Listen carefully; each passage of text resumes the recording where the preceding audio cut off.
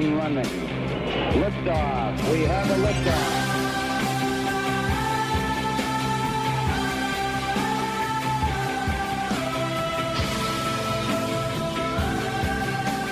Hello and welcome. Good morning. It's Eric Erickson here. The Eric Erickson Show across the state of Georgia. Special welcome to the folks at WSB Radio in Atlanta who are taking this first hour of the show this morning with all the news that happened overnight in Iran. Let's get to that from the North Georgia mountains to the Florida line. We'll take your phone calls as well. 877-97-ERIC, 877-973-7425. As always, if you want to reach out as well, you can get me on Twitter, Facebook, Instagram at EW Erickson. I want to break this down for you with what actually happened, and then we'll get into the analysis. Who was this person? If you're just waking up to the news this morning, General Qassem Suleimani is dead. He is the leader of the Quds forces in Iran. I have been on the phone sometime after 5 o'clock this morning getting background briefings on this stuff. One of the most annoying things in the modern world is how everyone immediately becomes an expert on anything that's happened. And you go on social media and everyone pontificates and claims that they are an expert. I wanted to actually talk to the real experts instead of getting my news off Twitter this morning. So I did. And thank you very much to the Trump administration for making a lot of people available to make this happen. Let me just set the stage for you. This happened during Anderson Cooper's show last night on CNN. Okay. Sorry, I'm just getting some word in right now. Go ahead. This is a statement from the Pentagon, and I'm just reading it to you as I'm hearing it. At the direction of the president, the U.S. military has taken decisive defensive action to protect U.S. personnel abroad by killing Qassem Suleimani. It goes on to say, Soleimani was actively developing plans to attack American diplomats and service members in Iraq and throughout the region. That's the end of the statement. Sorry, it was being read to me as the statement goes on, but that's the bulk of the statement. So, Dexter, what do you make of that? Well, I haven't seen the intelligence, but actively making plots to kind of undermine American interests or to attack American soldiers or diplomats. I mean, that's another day at the office for him. That's what he does. That's what he does. What he did. Now, I want to put this into further perspective for you because there's a Reuters report from 1:43 p.m. yesterday. The headline is Pentagon Chief, that is U.S. Secretary of Defense Mark Esper, says USC signs Iran or allies may be planning more attacks. Again, this happened yesterday afternoon before Soleimani was killed. U.S. Defense Secretary Mark Esper said on Thursday there were indications Iran or forces it backs may be planning additional attacks, warning that the game has changed and it was possible the United States might have to take preemptive action to protect American lives. Hint, hint. There are some indications out there that they may be planning additional attacks. That is nothing new. We've seen this for 2 or 3 months now. If that happens, then we will act. And by the way, if we get word of attacks or some type indication, we will make preemptive action as well to protect American forces, to protect American lives. Iranian-backed demonstrators who hurled rocks at the U.S. Embassy in 2 days of protests withdrew on Wednesday after Washington dispatched extra troops. They had tried to storm the embassy in Iraq, and it was amazing to see Democratic partisans pointing their finger at the president saying, this is your Benghazi. Well, I thought nothing bad happened at Benghazi, and yet now suddenly it's become bad, and the Democrats are saying it didn't exactly turn out like Benghazi. The president sent extra troops. Well, then later in the day comes word that Qassem Suleimani has been killed, along with a number of people. It appears to be a drone attack near the Baghdad airport. What is not clear is whether or not this was an actual American drone attack or the Israelis, and we cooperated with it and the president blessed it.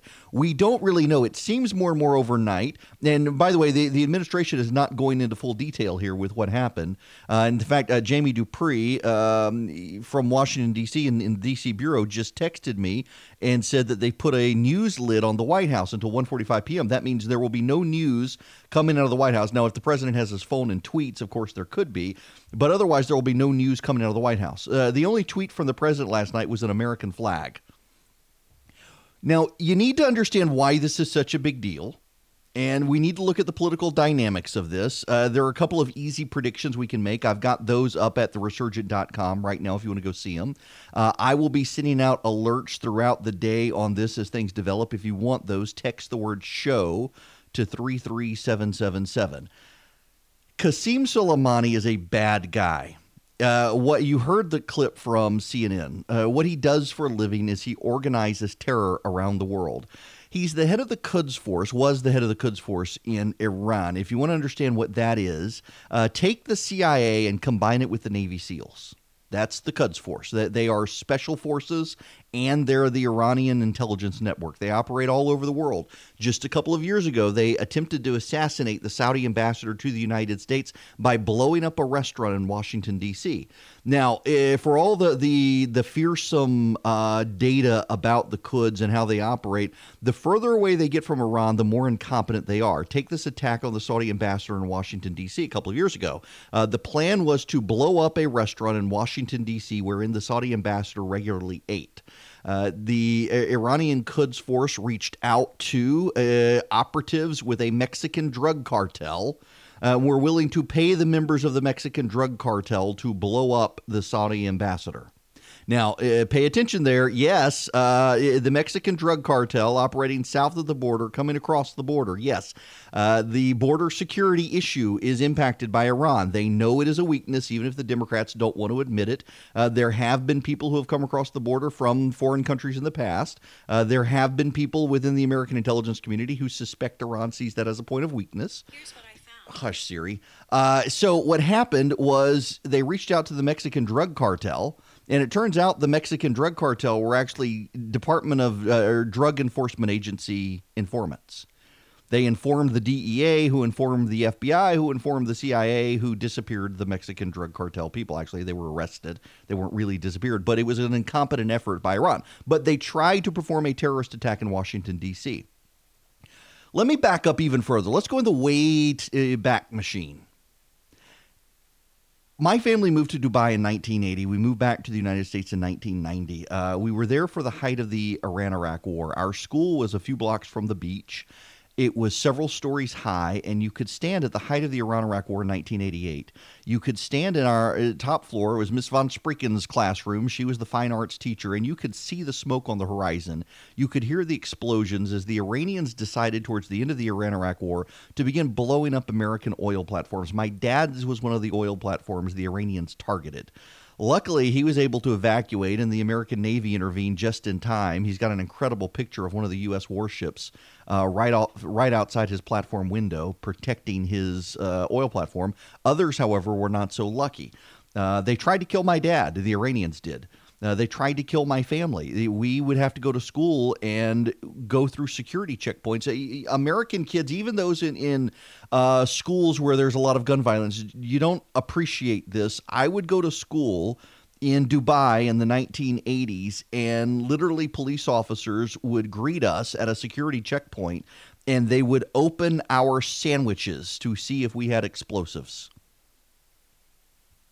They would unwrap our sandwiches. They would open our lunch boxes. They would search our school bags to make sure we weren't assassins for Iran, or Iran hadn't secretly planted something on us. We've been dealing with this Iranian situation for decades. This is not something new. There have been a series of hijackings and bombings around the world, the Quds forces, since the Iranian Revolution in the 1970s did. One of my best friends growing up, his name was Amir Amiri. His grandfather was one of the top guards for the Shah of Iran. His family had to flee over the northern mountains in Iran to get out of the country when the Shah fell. And his family lived in a secure apartment in the Hyatt Regency in Dubai. The Iranians have been systematically going around the world trying to assassinate those tied to the Shah's regime and opposition parties for a long time. It has escalated into the 1990s after the Iran-Iraq War, when many of the veterans from Iran repatriated to Iran and had unique military skills. They were battle-hardened. One of those people was Qassem Suleimani, who is a diehard believer in the Iranian Revolution. He deeply believes in Islam. He deeply believes in Shiite versions of Islam. And he deeply believes that Iran needs to help bring about the apocalypse. He actually does believe these things. He's been very open in the past about believing these things. He believes that Iranian Shiite Islam is the path towards bringing the Mahdi, essentially bringing Jesus. You know, Islam does have a Jesus belief. And he's a bad dude, and we have taken him out now. The reason we have taken him out is because he was escalating attacks on American diplomats in Iraq. We know, for example, the Quds Force was involved in the storming of the embassy in Baghdad this past week. We have video surveillance that shows that the Iranian Quds Forces their operatives were in the crowd. Some of them were even going so far as to wear their uniform in the crowd, showing that they were involved in this and they were willing to participate and willing to encourage the activists in the crowd. This was not mourners, as was first described by some members of the American media and those on the ground in Iraq. It was not mourners. It was an actually organized attack by the Iranian Quds forces led by Qassem Suleimani. According to Mike Esper, I read you the report from Reuters at 1 o'clock yesterday. We have intelligence showing that they are about to escalate attacks on American forces. Killing Soleimani actually throws the Iranians off their game, and this is something I've been told repeatedly this morning, is he is the most trusted loyal lieutenant in Iran. As one person put it to me, if you want to put in perspective an American correlation to killing Qassem Soleimani, think of someone killing the vice president of the United States, because that essentially is his position. Yes, Iran has a president, and in domestic policy in Iran, the president of Iran reigns near supreme. But when it comes to foreign policy led by Iran, Qassem Soleimani is the man who directs Iranian foreign policy. In fact, he had an exchange with General Petraeus a few years ago, who was blasting the Iranian ambassador situation in Bahrain. And Qassem Soleimani actually sent a message to Petraeus saying that the ambassador to Baghdad to Bahrain was a Quds member. If that person was killed or removed, then he thereafter would replace him with a Quds forces person. So the Quds forces are the ambassadors. They are the loyal lieutenants on the ground. They are the Iranians who took over the situation in Syria to help Bashar al-Assad. Bashar al-Assad in Syria was losing to the Kurdish American forces. Iran came in. They rode across the northern part of Iraq. Interestingly enough, the Kurds in northern Iraq blocked their passage, and they had to kill enough of them and pay enough of them off to be able to get to Syria, and it still wasn't enough. They began air transport over Iraq. And they would do it in areas where they didn't think the Americans would come after them. And that's the thing you need to pay attention to here. This man has been able to operate since the late 1990s because American foreign policy has largely treated the Iranians as gnats to be swatted.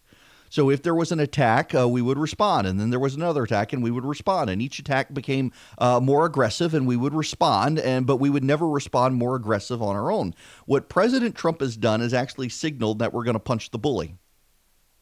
There is a partisan reaction today from Democrats, and the Democratic reaction is essentially punishing the kid who punched the bully as opposed to cheering that the bully's been taken out. It's like the zero-tolerance school administration personnel who punish the kid who's been picked on forever for standing up for himself. The Americans are now standing up for ourselves.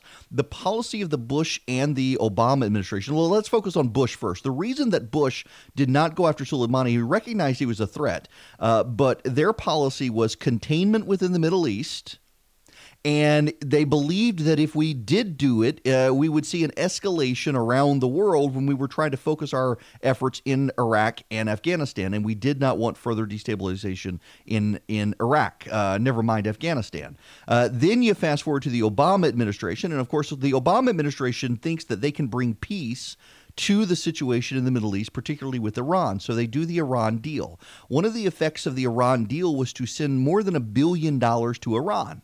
Now, who got the $1 billion in Iran? Qassem Soleimani. What did Qassem Soleimani do?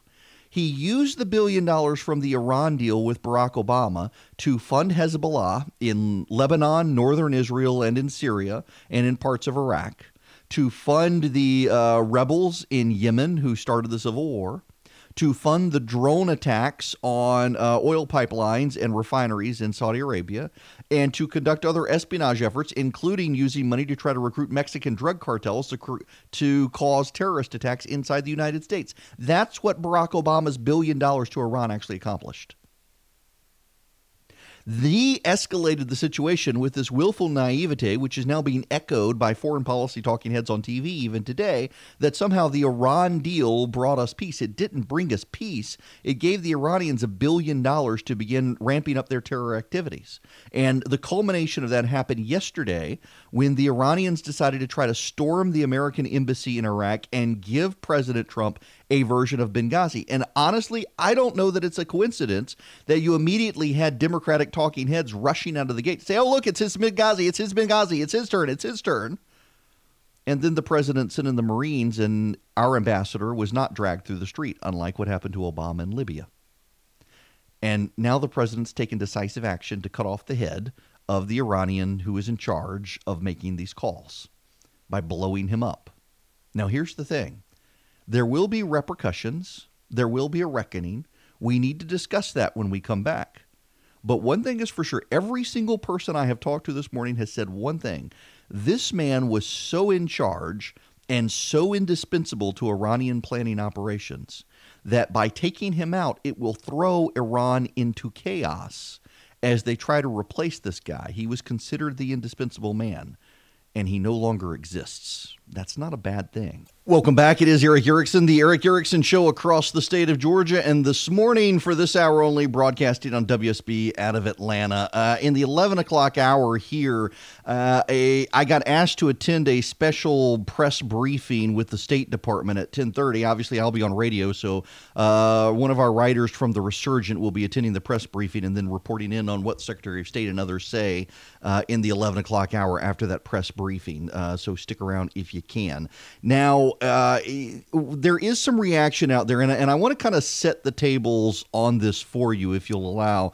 The Washington Post is being blown up for referring to Qassem Suleimani as revered, and Anderson Cooper is being blasted by people for, say, comparing him to Charles de Gaulle.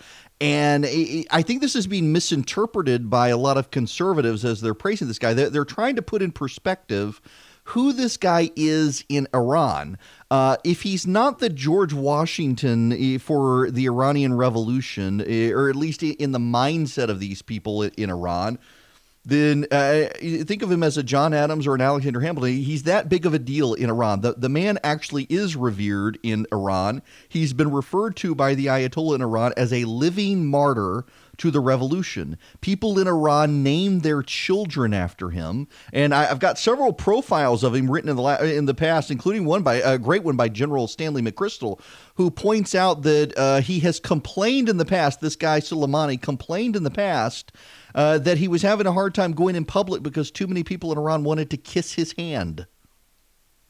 That's how revered the guy is in Iran. One of the people I talked to, and I actually saw this comparison last night, and I'm assuming they got it from the guy on Twitter, but it's a good comparison, said, think of us killing Qassem Soleimani like someone killing the vice president of the United States. It's that big of a deal nationally in Iran. This is not just a terrorist. This is one of the leading political and military figures in Iran, but not just a leading political and military figure in Iran. Remember, the Iranian Revolution only happened in 1979. The fall of the Persian Empire happened in 1979. The end of Persia, the rise of Iran. This guy was in his 20s, became a commander on the field in Iraq because of the war and casualties around him. He became a national folk hero. I mean, take a modern American general, whether it's Schwarzkopf or Colin Powell or Petraeus or McChrystal or you name the modern American general, the former Secretary of Defense. None of them compare in the national psyche the way Qassem Soleimani compares in the national psyche of Iran. And so I wouldn't blast the media for making these comparisons. They're trying to explain to you just what a big deal this guy is in Iran. He is a huge figure in the conscience of the Iranian leadership. He is the right hand of the Ayatollah in Iran, and that means there will be a reckoning with the United States. They will respond. As one person told me, this puts everything at stake in the United States. The Iranians are not known for symmetric warfare. We go after their military, they go after ours. We go after their military, they go after Disney World. It's one of those situations, and that's not meant to panic you, by the way. They completely think outside the box in their symmetries. But we have something now the Iranians don't have. We have a stable intelligence order, however flawed it may be, and theirs has gone into chaos because Soleimani was so revered and so essential to Iran. There's no one comparable to him in Iran right now. There will be leadership scuffling trying to replace him and get the power that he had. And we can use that to our advantage in a way the Iranians can't use to our advantage. We'll take your phone calls on this. Get your reaction if you like. 877-97-ERIC. 877-973-7425 is the phone number. Or you can reach me on social media at E.W. Erickson. When we come back, the partisan reaction in the United States and the foreign policy reaction as well.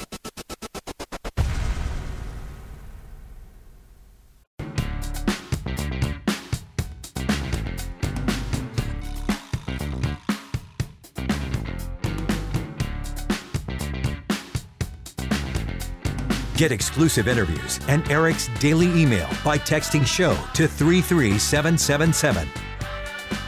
Welcome back. It is Eric Erickson here across the state of Georgia. The phone number, 877-97-ERIC, 877-973-7425. I feel obligated to do this. Had a heavy rain move through the Rome area, Dalton, Jasper, our affiliates there earlier, moving through Atlanta. It is now, this is mostly to the east of the state. If you're up in Clarksville, at our affiliate up there, you've got some heavy rain right now, and it's going to last for a little while. Athens, the rain is moving in your way. If you're at our affiliate down in Macon, you've got about an hour before more heavy rain moves through. It's kind of foggy here in Macon out the window of my studio.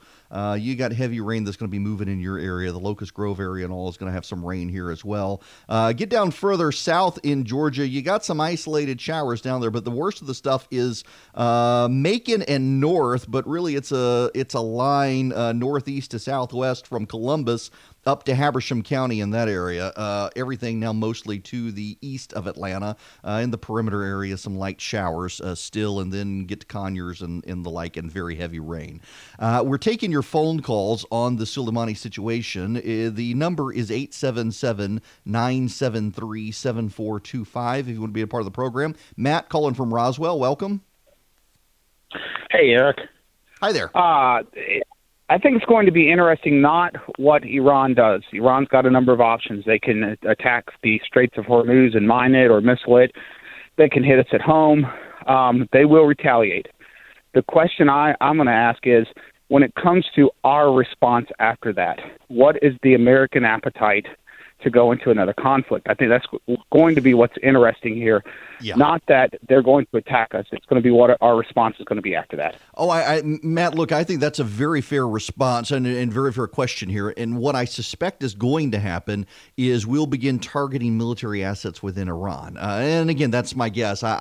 No one from the White House said. I largely asked that question this morning. And they were non-committal about their response, but did say it would be proportionate. You mentioned, though, the rockets and mines in the Straits of Hormuz and into the Persian Gulf area. That's one of the other things that Soleimani has been doing in the last number of years. In just the last year, there have been rocket attacks on tankers in the Persian Gulf. There have been mines placed in the Straits of Hormuz. There have been American military vessels that have been targeted by Iranian forces. All of these things, this essentially cajoling us, daring us to do something in response. One of the things you need to understand is that the Obama administration was targeting Soleimani for a number of years. There was a serious contemplation within the Obama administration of killing Soleimani and taking him out because they saw him as one of the masterminds behind a lot of the instability in the Middle East. But instead of doing that, the Iranians insisted in the Iran deal that Soleimani essentially be cleared of any accusations from the Americans.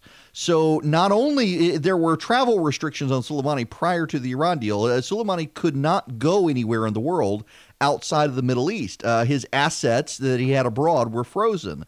Part of the Iran deal unfroze his assets and got rid of the travel ban on him. So essentially, the Obama administration decided to give the guy free rein, and that emboldened him. The Iranians, this is my personal belief, and I am no expert. I did live in the Middle East for a decade. They did try to kill everybody I know in the Middle East. I really think the Iranians over the last 20 years have looked at the way the United States has responded to their escalations and decided there's no way we would target their leadership directly. And now they know that. How they respond to it, I don't know. There will be a reckoning. Fareed Zakaria was on CNN last night. I'm not a big fan. I think he's wrong about everything, and I want to play off the responses and reckonings based on what he said. This is big. This is about as big a political figure in Iran as you can imagine. Leaving aside Khamenei, the supreme leader, and maybe the president, he's the most important person in Iran. He was responsible for Iran's external strategy, the regional strategy that gave Iran this enormous, somewhat shadowy influence in countries like Lebanon, Syria, Yemen. Think of the French Foreign Legion, if you will, and he was the guy who was in charge of it. Much loved by the troops, obviously, from an American point of view, a very bad guy. I think the State Department estimates that he's responsible for the deaths of 600 or 700 American troops. He also organized a lot of the stuff in Syria that killed lots and lots of civilians. So there's no question that from the point of view of getting a bad guy, this was justified morally. But it is huge politically, geopolitically, because the Iranians will probably feel that they have to respond. It also places the Iraqi government in a very precarious position because Iraq, remember, has always had to balance its two patrons, the United States, which we always think about, but the Iranians, who have also been very supportive of this Iraqi government. And now this, in a way, explodes that. It makes them choose. I'm reading reports, for example, that talk about there's anger in Iraq because people think Iraqi government intelligence was provided to the Americans, which is almost certainly true, which is what made this strike possible. If that's the case, what that suggests is that the government of Iraq essentially helped to kill one of Iran's most important figures. And remember, Iran is also a patron. So this is going to get very messy very fast. Look, he's right. It's going to get messy. I think he overstates the case of how much Iran is a patron of Iraq. You have to remember that the Shiite minority in Iraq has relied on Iran, and the Iraqi government, when they formed it, go back to after the fall of Saddam Hussein and the restructuring of the government in Iraq, they tried to accommodate Shiites within government to free them from persecution. And the Iranians have been sending them a lot of money as patrons, but that money has been used to go after and undermine the Iraqi government. Take, for example, the protests at the American embassy last week. All of that was used with Iranian money. If you want a sense of the reaction on the streets of Iraq, Mike Pompeo has tweeted out video from Iraq. The people in Iraq are taking to the streets celebrating Soleimani being killed. That's not American propaganda. It's very interesting that you have reporters that, we can't confirm the evidence that this video existed. They would have never done that with Barack Obama. And remember, again, we have a lot of people in the foreign policy talking heads on TV right now who came from the Obama administration, who believed in the Iran deal, which, again, freed up Soleimani and allowed him to travel abroad and gave him back his money that was in foreign bank accounts. Roberta in Stone Mountain, let's go to you next on the Eric Erickson Show. Welcome. Hi. I was just reading an article that dates back to July of 2015 and was written by Con Coughlin from the Telegraph that says Obama's Iran deal has just granted amnesty to the world's leading terrorist mastermind. It's a very interesting article that goes back to 2015. For a decade, he's been driving force behind an army of Iranian-sponsored terrorist groups. And from purely a British perspective, he was responsible for training and equipping the Shia militia in southern Iraq who killed scores of British troops. Yeah, listen, so they I actually all the way back.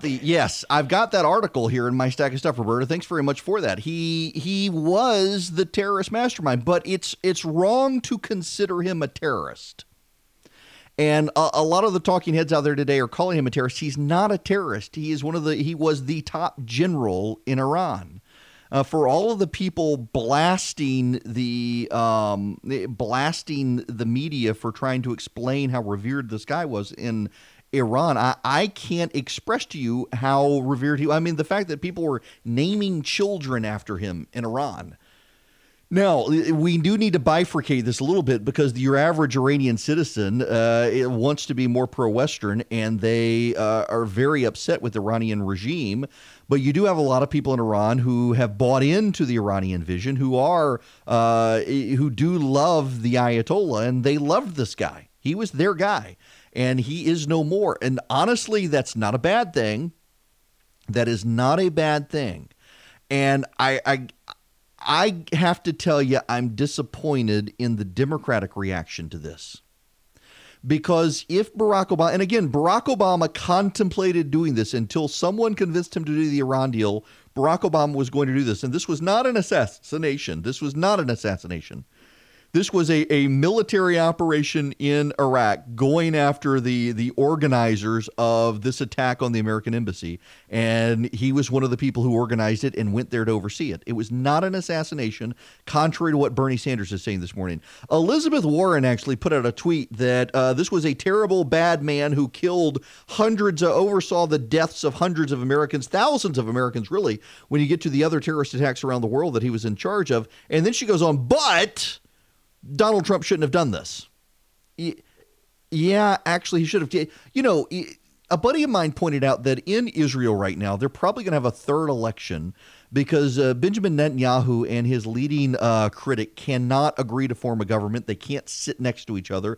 They do not like each other.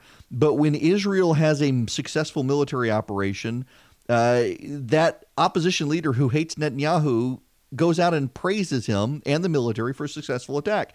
A friend of mine actually sent me this email a few minutes ago. Let me read you this. On April 26, 1982, Prime Minister Margaret Thatcher emerged before press from 10 Downing Street to share the just received news that British forces had overrun the Argentinian garrison on South Georgia. The liberation of the South Atlantic Isles was underway. Upon communicating the victory, she was deluged with a flurry of press questions. The Prime Minister interjected with emphasis, "Just rejoice at the news and congratulate our forces and the Marines." She turned around and headed back to 10 Downing Street's door, and the press kept it up. She turned one last time and said, "Just rejoice."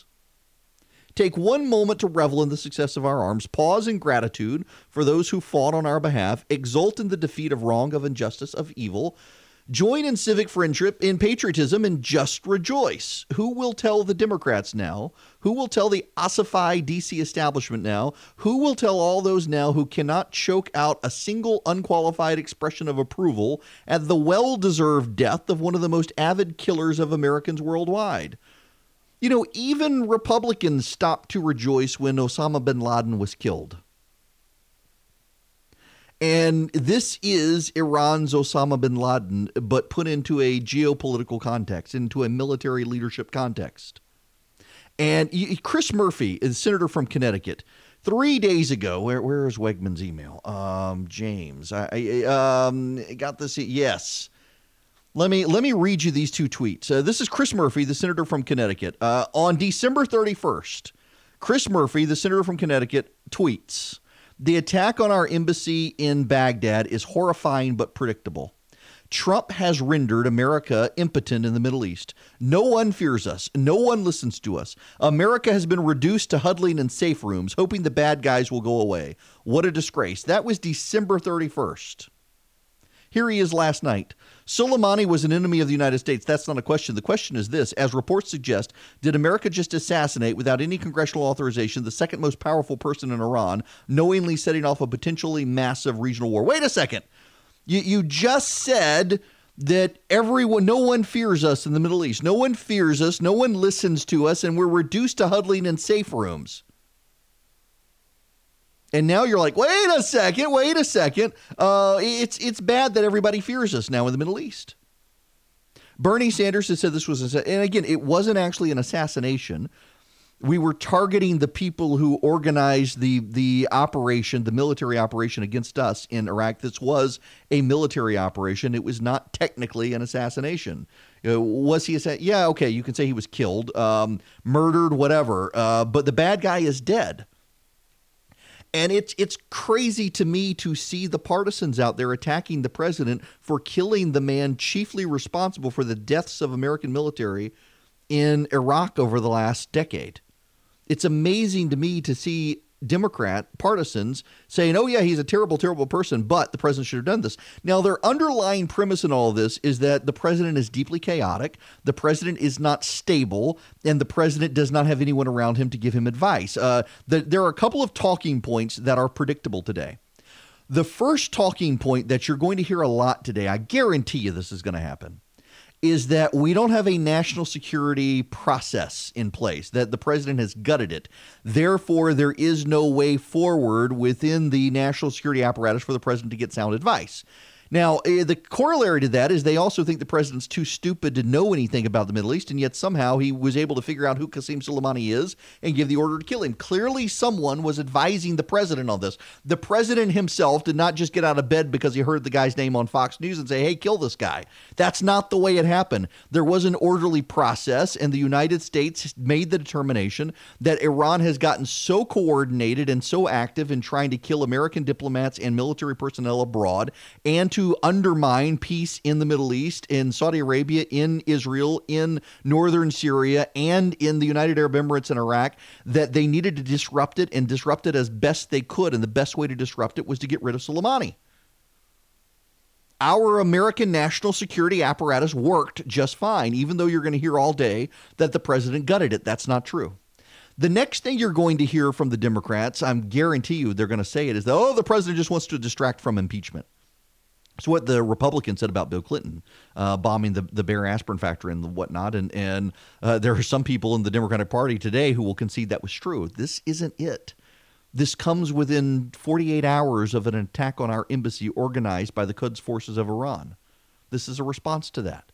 This isn't about distracting from impeachment. This is about the president being the commander-in-chief and protecting American lives in Iraq. The third thing I guarantee you're going to hear, in fact, I just saw a tweet scroll past saying as much. This is all about 2020. The president just wants to win in 2020. He's going to spark a war in the Middle East and use it to get reelected. That's not true.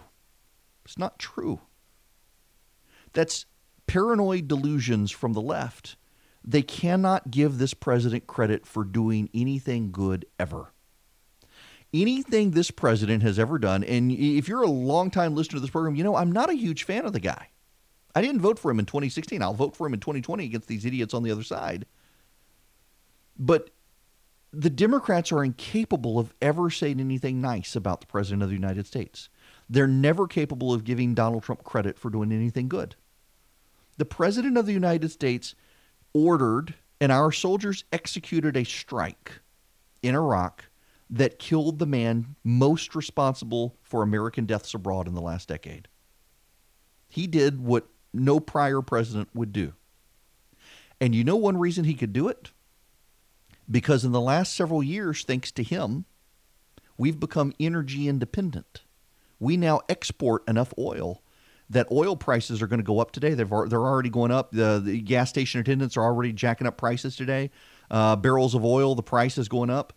But we're energy independent in the United States. We're not importing oil from the Middle East anymore for us. And so we had the independence that we could do what George Bush couldn't do, because Iran could have stopped the oil flowing to the United States. But thanks to policies put in place in the Bush administration and revitalized by Donald Trump, we don't have to worry about that anymore. We were freed up to act and act decisively, and that's a good thing.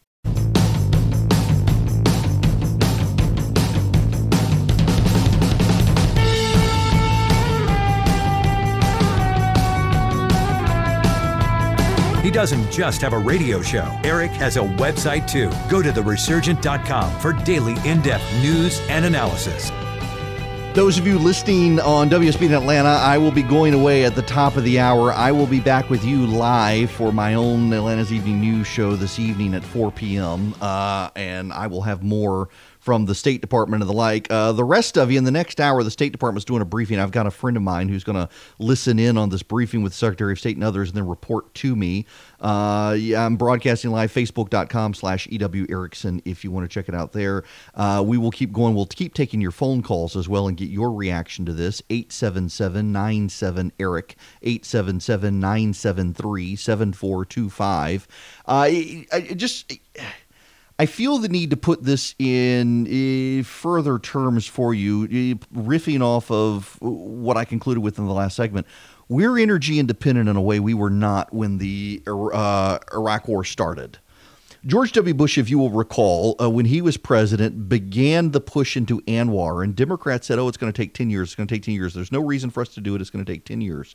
And the Bush administration said, we should start playing a long-term game. And Democrats tried to disrupt it and ultimately were successful in blocking the push into ANWR. For a perspective on ANWR, if you want to understand the size of the footprint of where we were drilling, picture a postage stamp on a football field. We would be drilling inside the footprint of that postage stamp. ANWR would be the size of the football field. The Trump administration has begun the process of letting us into ANWR through executive order. Additionally, what the Bush administration did was they lowered the barriers on fracking. And the left gives fracking a bad name, but it has freed up so much natural gas and oil. We have become a net exporter of oil for the first time since the early 1970s.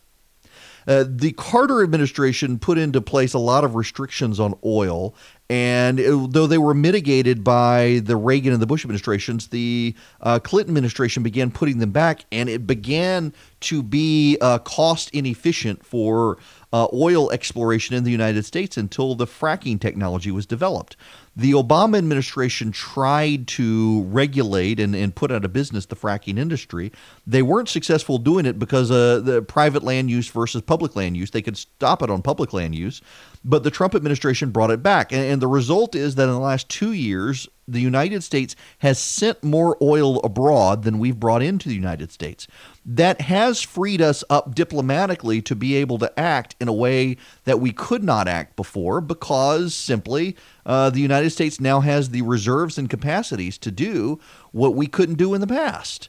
And that has allowed the Trump administration, freed them up, so to speak, to be able to say, you know what, we're going to go after this guy now. It doesn't matter if Iran seals off the Straits of Hormuz. It doesn't matter if Iran blows up every oil vessel out there in response to us. And by the way, Iran's not going to do that because Iran is dependent on the sale of oil to fund terror. So one of the other things the Obama administration did is they freed up Iranian oil sales, made it easier for Iran to sell oil to continue to fund Qassem Soleimani's work. Well, now Qassem Soleimani is dead, and Iran is going to have to find someone to replace him, and we should get to that fallout when we come back as well, and the fundraising numbers from the president and the Democrats. Very revealing numbers. Well, hello there. Welcome back. The second hour, Eric Erickson here. The Eric Erickson Show across the state of Georgia. Still got a lot of rain out there in the eastern part of the state, northeast in particular. Clarksville, it is still raining in your area. Athens, you've got the rain is coming in. Checking the radar right now. Athens, you are in Watkinsville in the Athens area. You're about to have the heavy rain come through. It is still raining up in the Clarksville area. If you're in the Jasper, Dalton, Rome area, by and large, you got some light sprinkles out there, but things are mostly in the clear at this point. Although Dalton, you're going to have another wave of rain coming through. If you are down in Macon, where I am, right now, you're going to have rain here in about an hour. But the good news is it's pushing out, and hopefully we'll have a good weekend, and I will get my Christmas decorations down sometime on the day of the 5th. Merry Christmas to you still. It is still Christmas. There are 12 days of Christmas. We got 2 more days to go after today. Your lights should be off by sundown on the 5th, or you're in trouble. It's bad luck. Okay, the phone number here, we will keep taking your phone calls on the Iran situation, the death of Qassem Suleimani.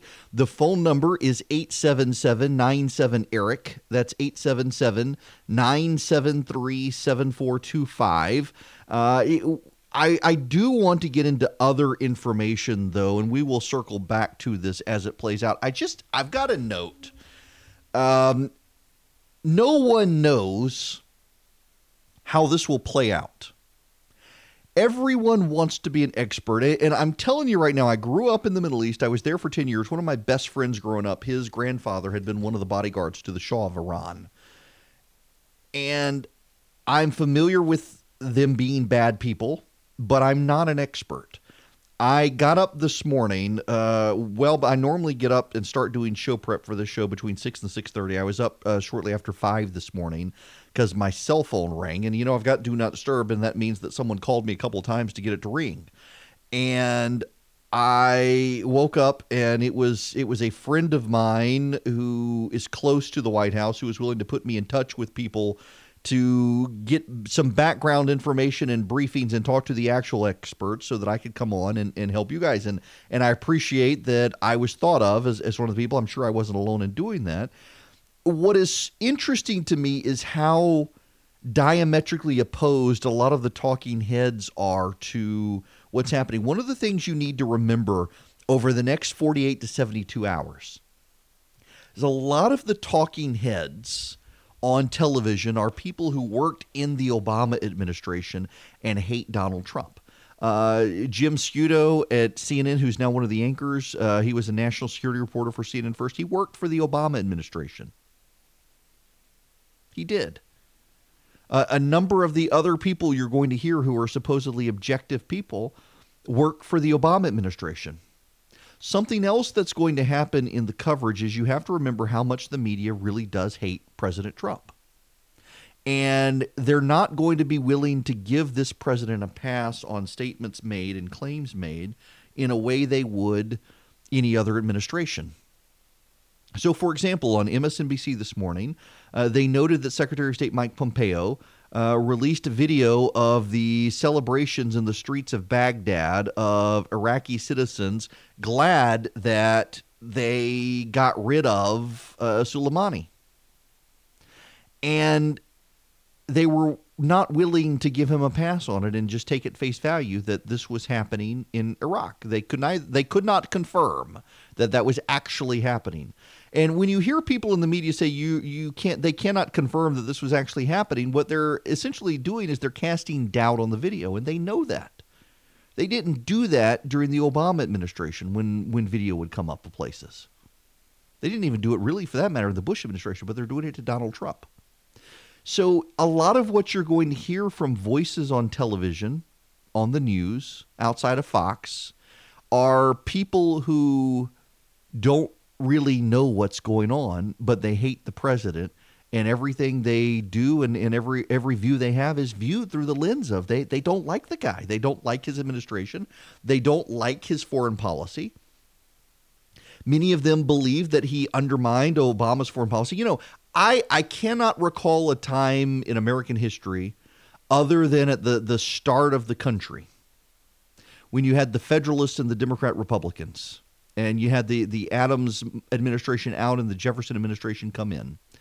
I cannot recall a time where a prior administration spent so much time trying to undermine the foreign policy of the existing administration. Ben Rhodes, the creative writing guy who was Obama's national security guy, has been doing his best to leverage outside influence to completely undermine this president's administration. I mean, hell, you had John Kerry was visiting with the Iranians in Switzerland last year, telling them essentially to just wait out Donald Trump. The Obama administration personnel who emboldened Soleimani and funded his terror campaign against the United States, and they did. Let's make no bones about it. That's not a partisan point. It's just fact. We gave the Iranians $1 billion. That was their money. It was locked up in American bank accounts where they couldn't get it. We gave it back to them, and we freed up Soleimani's funds in bank accounts around the world, and we allowed him to go start traveling around the world again. We gave him an amnesty when the Obama administration, their original position was to kill him. The Obama administration, has a lot to do with this. You can sit here all day with a straight face and say none of this would have happened with the Iran deal. And there are a lot of people who do. And they are emotionally invested in believing it. But it's not true. There are facts, and there are things we tell ourselves to sleep well at night that aren't necessarily facts. And one of the things that Democrats tell themselves to sleep well at night is that Barack Obama somehow saved us from Iran, when all he did was give them the money to fuel a terror campaign in Syria and the Middle East and undermine us. The Iranians have looked at the United States over the last 20 years. Every time they have attacked us in asymmetric warfare, We have responded with sanctions, with diplomacy, or with minimal military re-engagement. This president has shown that he's willing to cut off the heads of the leadership in Iran for doing what they've been doing for 20 years, actually for 40 years. But it's escalated in the last 20 with Soleimani in charge. I mean, let me just, there's so much other stuff I want to get to, but I want to read you. This is from Stanley McChrystal, and this was written in 2015. The decision not to act is often the hardest one to make, and it isn't always right. In 2007, I watched a string of vehicles pass from Iran into northern Iraq.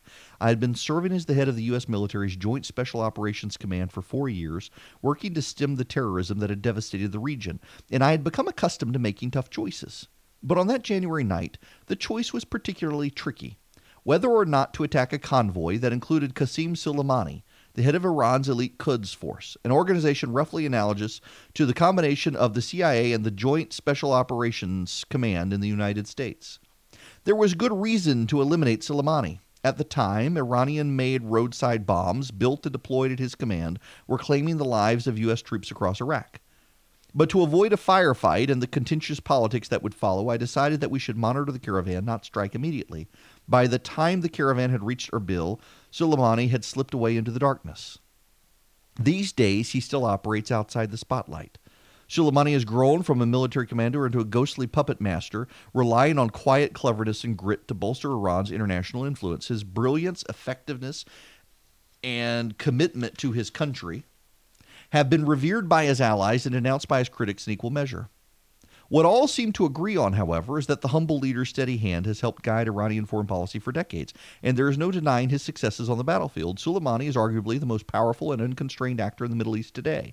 U.S. defense officials have reported that Soleimani is running the Syrian civil war via Iran's local proxies, all on his own. The prominence of the soft-spoken Soleimani has achieved is especially striking given his origins. Born in poverty in the mountains of eastern Iran, he displayed remarkable tenacity at an early age. When his father was unable to pay a debt, the 13-year-old Soleimani worked to pay it off for him. He spent his free time lifting weights and attending sermons given by a protege of Iran's current supreme leader, Ayatollah Ali Khamenei. He was enamored with the Iranian Revolution as a young man. In 1979, only 22, he began his ascent through the Iranian military, reportedly receiving just 6 weeks of tactical training before seeing combat for the first time in Iran's West Azerbaijan province. But he's truly a child of the Iran-Iraq War, which began the next year. He emerged from the bloody conflict a hero for the missions he led across Iraq's border. But more important, he emerged as a confident, proven leader. He's no longer a simple soldier. He's a calculating and practical strategist, more ruthless, and at the cost of all else, he has forged lasting relationships to bolster Iran's position in the region. No other individual has had comparable success in aligning and empowering Shiite allies in the Levant. His staunch defense of Syrian President Bashar al-Assad has effectively halted any progress by the Islamic State and other rebel groups, all but ensuring that Assad remains in power and stays solidly allied to Iran. Perhaps most notably, under Soleimani's leadership, the Quds forces have vastly expanded their capabilities. His shrewd pragmatism has transformed the unit into a major influencer in intelligence, financial, and political spheres beyond Iran's borders. It would be unwise to study Soleimani's success without situating him in a broader geopolitical context. He's a uniquely Iranian leader, a clear product of the country's outlook following the '79 revolution. His expansive assessment of Iranian interests and rights matches those common among Iranian elites. Iran's resistance towards the U.S. involvement in the Middle East is a direct result of the U.S. involvement in the Iran-Iraq War, during which Soleimani's worldview developed. Above all, he is driven by the fervent nationalism that is the lifeblood of Iran's citizens and leadership. His accomplishments are in large part due to his country's long-term approach towards foreign policy. The Quds Force commander's extended tenure in his role is also an important factor, a byproduct of Iran's complicated political environment. He's been there since 1998. That's Stanley McChrystal writing in Foreign Policy magazine back in 2015. When the Obama administration had considered getting rid of him and instead gave him amnesty. He was a bad guy. He was a strategist, and he was the indispensable man in Iran. I have a rule of thumb in conservative organizations. I never like to invest in or go all out with a conservative group. I like to assist charitable groups. I like to assist conservative groups. And I try to avoid the ones where the person at the top is the indispensable person. I don't take this as me being arrogant. It's just a fact. This is the Eric Erickson Show. If I die tomorrow, this show goes away. I am the indispensable person for this radio program. Although, maybe Chris Burns is because he's our big ad sponsor right now. But if I were to die tomorrow, you would not have the Eric Erickson Show the next day. Maybe they would allow a day for someone to come on and say something nice for me, so it'd be a 5-minute show, and then it would be gone, and you'd never hear from me again. I have a problem investing in the conservative movement in organizations where if the head of that organization were to die tomorrow, the organization would go away, and there have been plenty of those. In the past. I have seen good conservative organizations that did put a lot of points on the board, shrivel up and die the moment the leader died, the moment the leader retired, the whole thing collapsed. It is a wasted investment to put your trust and hope and faith in an organization that is singularly dependent on one guy. I know of a church actually very near where I live in Macon that had a prominent charismatic pastor, and the moment the pastor stepped aside, the church collapsed. I know of a church that was involved where the pastor was involved in scandal. And understandably so, a lot of the church crumbled because of the pastor's scandal. And it took a long time to bring a pastor in who could help rebuild the church again. But you see this all the time, and you see this a lot in churches these days. The only indispensable man in a church should be Jesus Christ, and yet you got a lot of pastors who run it as a cult of personality, and the whole thing crumbles when they go away. You see this in business all the time. You should not structure an organization in a way that makes any person an indispensable person. But because of the nature of the Iranian regime, Qassem Suleimani has been in charge since 1998. A few years ago, his number 2 right-hand guy was killed in Syria. So he was the guy calling all the shots. And we have taken him out now. We have decapitated the foreign intelligence and operations capacity of Iran by killing one indispensable man. That's not a bad thing.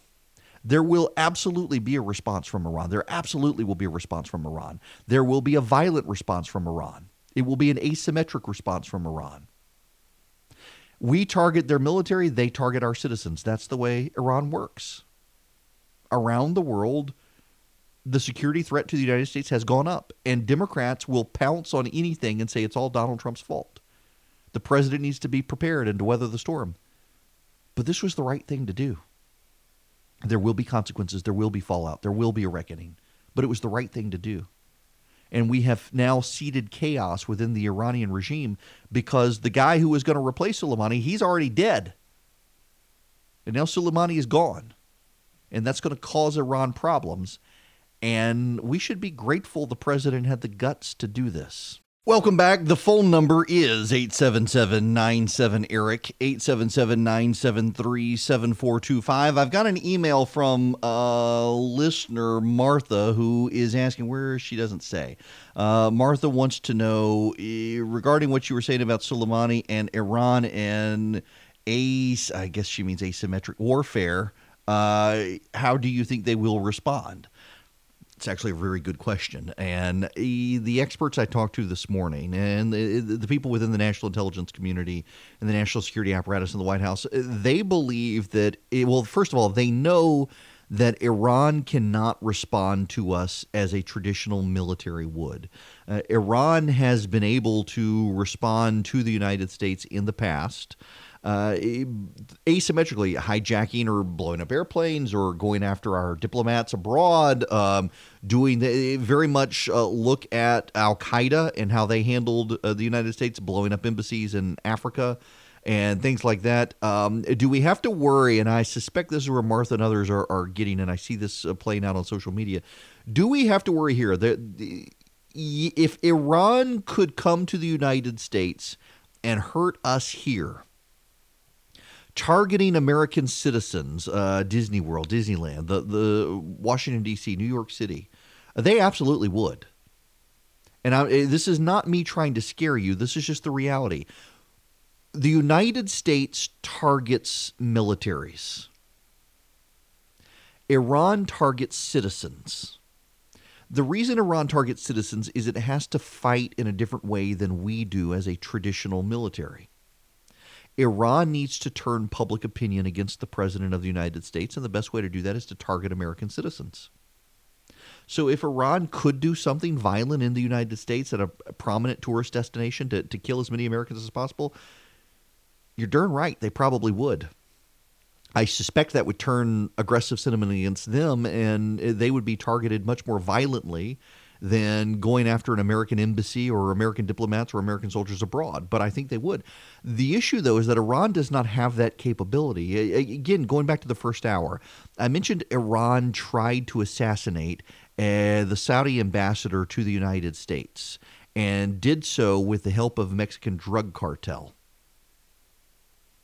The issue, though, is that they didn't actually talk to the Mexican drug cartel. They talked to DEA informants who tipped off the DEA, the FBI, and the CIA, and the plot was scuttled. The further away from Iran that Iran gets in operations around the world, the worse it does. There are lots of people floating, they've got embedded people in the United States who are even now plotting. The history of Iran shows that a lot of those people aren't fully competent, or they've decided they like America when they get here. Will there be a sleeper cell? Maybe. It's all speculation, though. What I do know is that Soleimani is the guy who organized all of these things. There was just video broadcast of the announcement on Iranian TV, and the head of the Revolutionary Guard is in tears, uncontrollable sobbing. Good. Good to see him crying over this. We have taken out the guy who made all the decisions. Now they got to find somebody else to make the decisions, and there's no one available. It is interesting. The phrase that is circulating among most of the people I'm seeing online right now is the game has changed. What's funny about it is that the Secretary of Defense, Mike Esper, actually said that yesterday before this attack on Soleimani.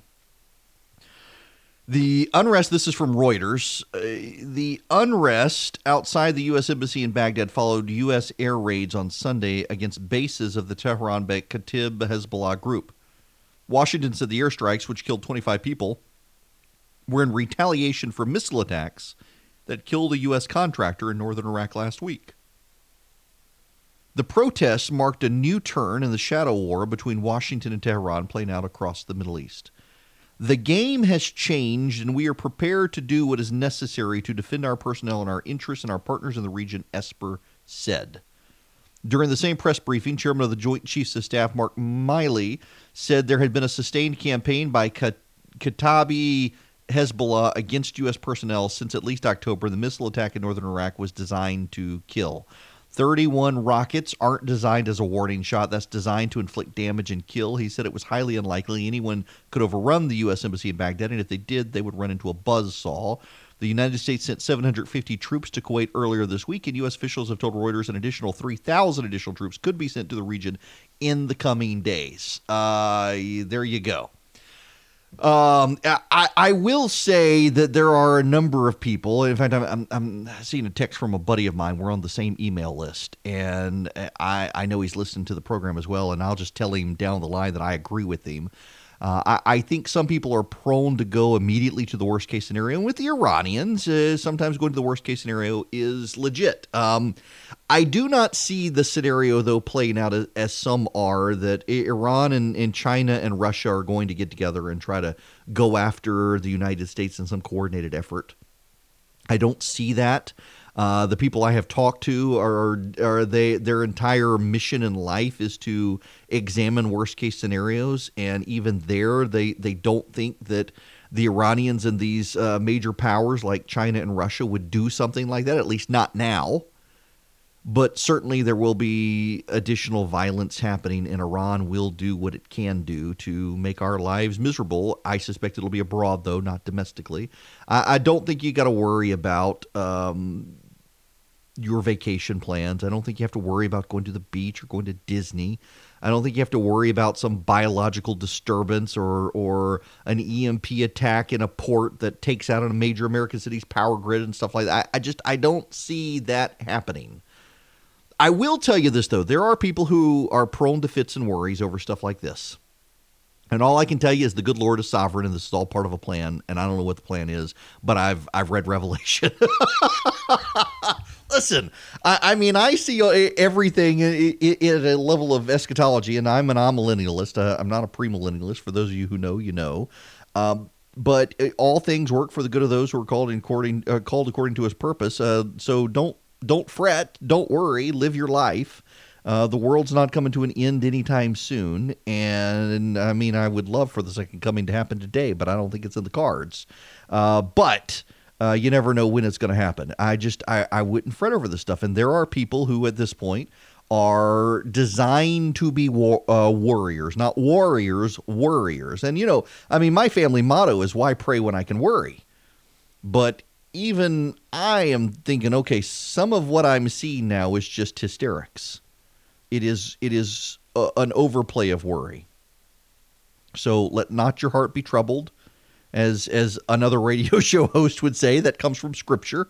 Those are the words of Jesus. Let not your heart be troubled about this stuff. We don't really have a clue of what's going to happen. You know, so I was listening. I actually, believe it or not, listened to my program while I'm gone. Because I like Chris Burns from Dynamic Money. They sponsor the show. They're our first advertiser. If you want to advertise on the program, let me know. You get statewide exposure. But I like Chris, and he and I have had these conversations. Chris Burns is my wife's and my financial advisor. I have particularly as I've gotten older and I've been more and more focused on radio and running the Resurgent and being on TV, I've become worse and worse with balancing my checkbook and keeping up with my checkbook. And I just, it should take care of itself, and I know it doesn't, and I've just gotten bad at it. I used to be very good at it, and now I'm just not. And it's made more difficult because it's both me and my wife drawing money from a common checking account and keeping up with her stuff and my stuff. It's just hard. And so we rely on Chris, and we've talked a lot about predictions in the past. In fact, he does a predictions program, and all the things that people got wrong in the past and all the people that are probably going to get wrong in the future. But one of the things that Chris Burns points out is that there are so many people who predict so many things, and those things never happen. And a lot of the people who prognosticate are bad, and that's one reason he advises people. He's advised me that, you know, for example, when you're young, you can be very aggressive in the stock market. When you get to your 40s, where I am, be slightly less aggressive. When you're in your 50s, cut down your aggressiveness in the market even further. When you're in your 60s, move mostly out of the market into stable things. And he's had clients who he says could have made way more money if they had stayed in the stock market, and he advised them to get out of the stock market. But the reason he did it is because they had hit retirement age, and you don't want to be worried about the stock market crashing tomorrow. And there's no way to predict if the stock market's going to crash. And there are people who do predict economic downturns and economic upturns. We hear this all the time. And the predictions market is terribly unreliable. So there are things you do that by virtue of life we know you should do to save yourself. Yes, you may not make as much money, but perhaps no, you're not going to be able, or you are going to make money because the stock market's crashed and you've moved your money out of the stock market. The best thing to do is to go through the patterns of life. Not to rely on crazy predictions, not to rely on astrologers. I'm shocked by the number of people in the media who suddenly have brought astrology back. You know, when I was a kid, a lot of newspapers, maybe they still do, for those of you who have newspapers, they had the horoscopes. They were always wrong. They were always written so vague, like fortune cookies. It's just a bunch of garbage. But there were people who really believed them. There were people who bought into the horoscope. They were going to have a bad day, or they were going to have a good day, or this was going to be their year. It's the year of the rat, or it's the year for Geminis, or whatever. It's a bunch of hocus pocus nonsense.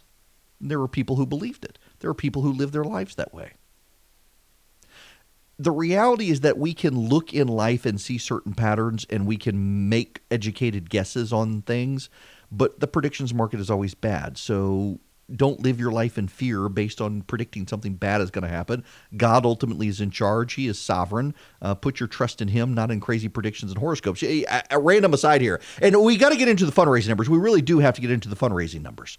The president now has basically $500 million cash on hand.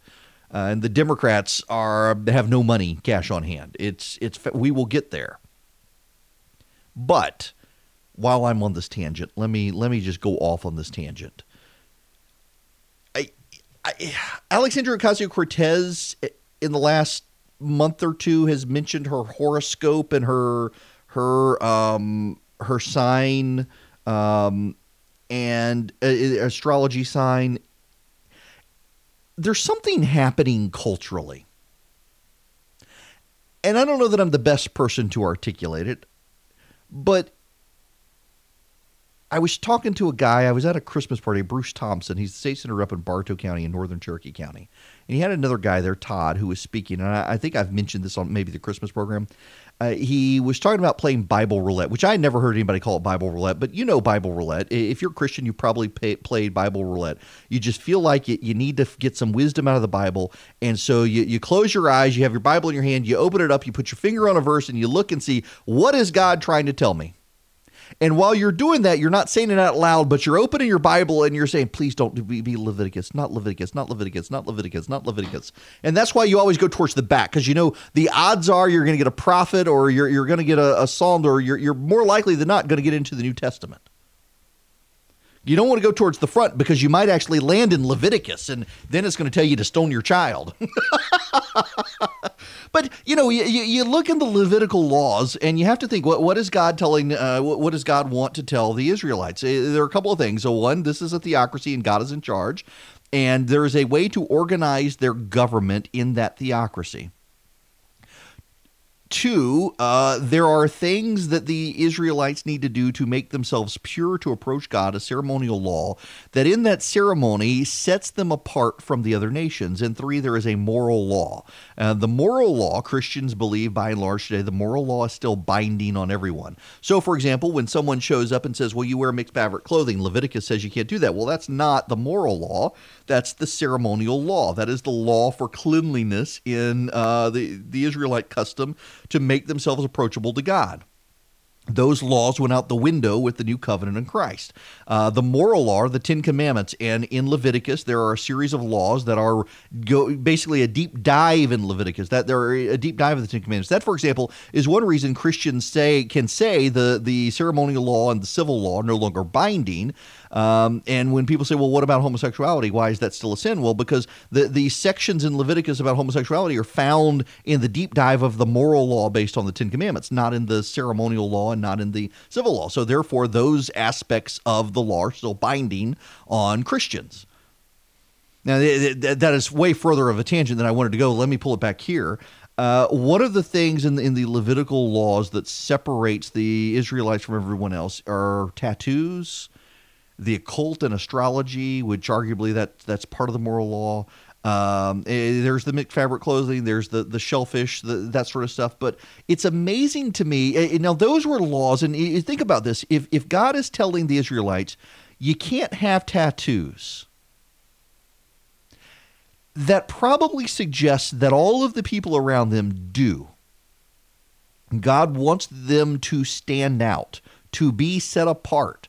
That's all part of the ceremonial laws. God's setting the Israelites apart. They look different from everyone else. They behave different from everyone else. There's actually a something Christians in modern society can take from that is God wants you to stand out in your behavior and actions with the moral law in ways that the rest of the world does not. But it's fascinating to me that in post-Christian America, we see the rise of tattoos again, and we're also suddenly seeing the embrace of astrology. Now, that's not to disparage people with tattoos. Don't hear that. My wife actually just got a big one on her arm.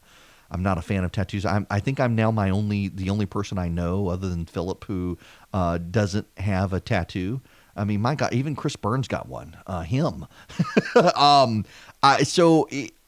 But I'm now in the minority. It seems that most people, even a bunch of Christians, a bunch of hipster Christian pastors, all go out and get tattoos, and they more and more reflect society. There is something a little bit ironic about people wanting to express their individuality by all looking alike and getting tattoos. But there was something about the moral law and the civil ceremonial law in Israel to set them apart and make them look distinct, where they weren't into astrology and fortune tellers and the occult. They weren't into tattoos. And as we've moved to a post-Christian society, a lot of those things that were Levitical to set the Israelites apart, to make them look distinct, those barriers have come down, and now a lot of Christians in modern America have embraced these things. And unfortunately, we're seeing a bunch of Christians now go to this sort of Christian occult tangent of trying to derive meaning from Scripture and Notre Dame and the Bible code and pulling prophecy out of the Bible, as opposed to just trusting God and realizing God is sovereign. It is, as we have, what essentially is going on as we have transitioned from a Christian society to a post-Christian society, a lot of the old pagan habits that are thousands of years old have come back into culture. It's as if Christianity made a barrier to those things in society.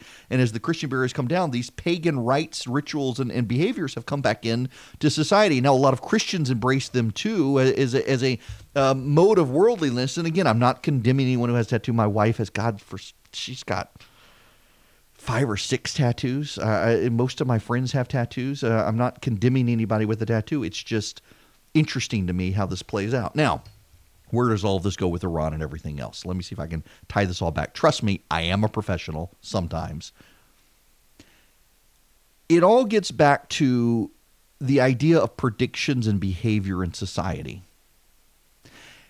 Increasingly, in a post-Christian society, instead of people just saying, God's sovereign, his will be done, we're going to trust him, whatever comes, all things work for the good of those called according to his purpose, we now think in some way through a predictions market or through strategies or analysis of behavior that we can control things that inherently we can't control. In the same way, you had pagan societies in the past who believed you could perform certain rituals to induce nature to do certain things. The Israelites would pray to God, and perhaps God would send them rain. The other cultures would commit child sacrifice to do that. We see in a post-Christian United States a deeper drive to try to predict and analyze and derive meaning from a bunch of hooey. And we see that as well in the behavior of our analysts that we rely on television, where they stretch the limits of their predictive capacity to tell us what's going to happen, and inevitably they get it wrong. It's not a new phenomenon, it's a very ancient phenomenon, but for anyone alive today, it actually is a very new thing, where we're seeing the people who prognosticate and predict deriving their prognostications and predictions from a bunch of nonsense. And that's shaping the way we engage in the world. And you go on social media and suddenly everyone's an expert. Everyone's read the pop psychology. Everyone's read the pop this and the pop that. No one really knows what's going on, but they perceive themselves to be an expert. There are real experts. Those real experts do have a sense of what's going on. Those real experts do have concerns, and they do have some worries, but they're also much more realistic and more practical in where they think things will go than those who are just grasping for straws. But ultimately, it comes down to this. You can't really live your life in fear, worrying about what Iran is going to do tomorrow, or what's going to happen to you or me or anyone else. God's in charge. He's sovereign. All things work for the good of those called according to his purpose. So don't panic. Don't freak out. We'll all be fine. It is Eric Erickson here. The phone number is 877-97-ERIC, 877-973-7425. Scott in Atlanta, you're going to be next. Welcome. Hey, Eric, I appreciate your taking my call and love your show. Thank you. If you looked last night at Twitter, all the talking heads like Ezra Klein were saying, oh, this is Trump having a temper tantrum. This is just him shooting off without even thinking about it, the consequences.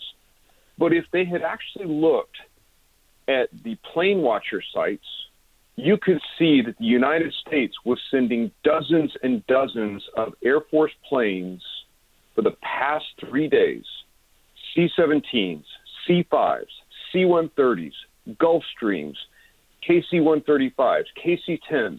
You could track them all the way across the Atlantic Ocean, all the way across the Mediterranean, all taking military assets like the 82nd Airborne, the 101st Special Forces, all into the region. This was not a temper tantrum.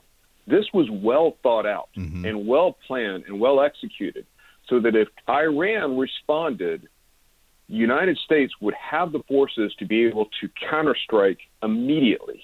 This was not a temper tantrum. This was well thought out.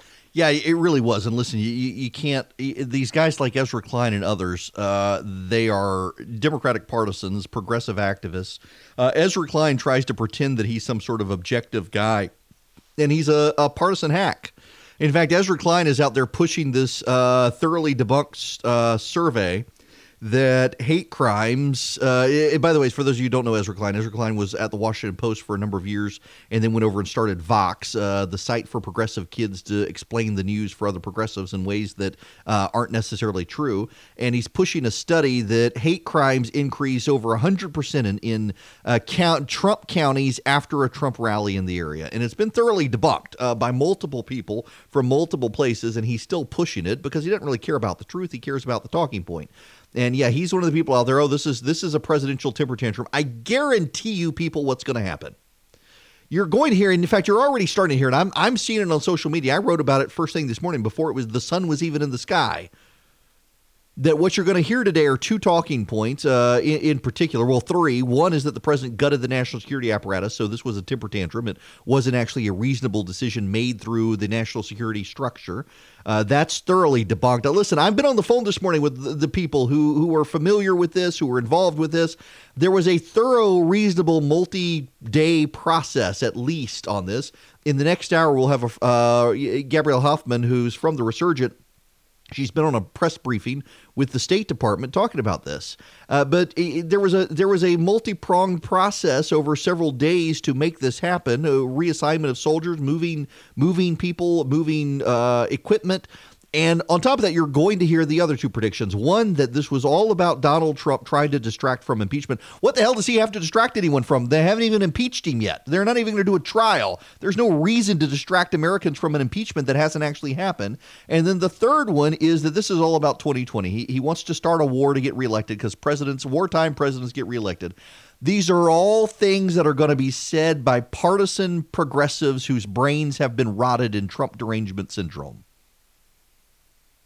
The fact is, the President of the United States acted decisively as Commander-in-Chief to cut off the head of a snake that has harassed the United States for 20 years and been directly responsible for at least 700 American soldier deaths and plenty of other deaths, over 1,000 deaths of American citizens. And the prior presidents couldn't act or wouldn't act. Obama wound up giving the guy amnesty, and Donald Trump has sent him to his grave. Good for the President of the United States. Now, when we come back, let's shift into some Georgia news and Campaign 2020. I've got the fundraising numbers, very curious numbers for the Democrats. Hello and welcome. It is Eric Erickson here, the Eric Erickson Show across the state of Georgia.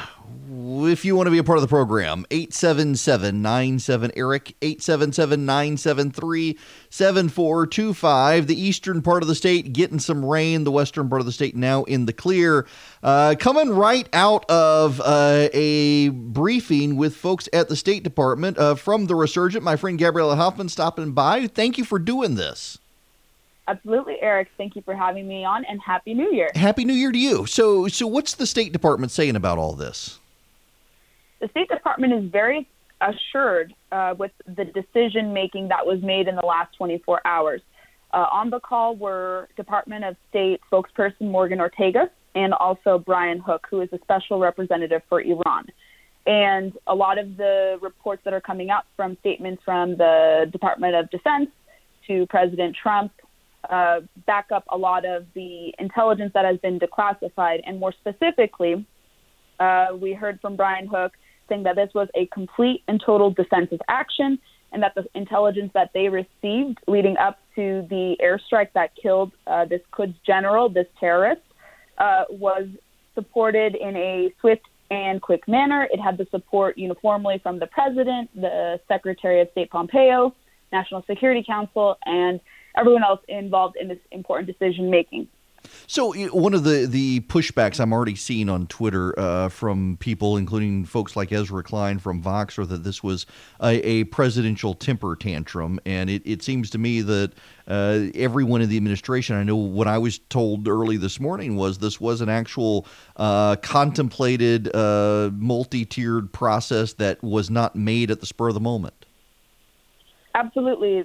Brian Hook also was saying that this had to be done preemptively, given the fact that they had received intelligence that this could lead to more proxy wars and other actions. And it was done in response, obviously, as a defensive measure in wake of recent attacks on Americans, stretching from the American contractor that was killed to the siege on our embassy in Baghdad in Iraq. And in the short term, Brian Hook had expressed that it may be difficult and there are things to be cautioned about. But in the long term, he says, with this action that has taken place, the Middle East will ultimately be safer, and they're very confident that that will take place.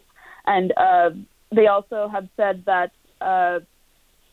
he was under a UN travel ban, Suleimani, and that he actually violated Chapter 7 of the UN Security Council. And the fact that that travel ban was not enforced is very interesting and very telling. But the terrorist in question was under a UN travel ban. That was very interesting to learn about, too.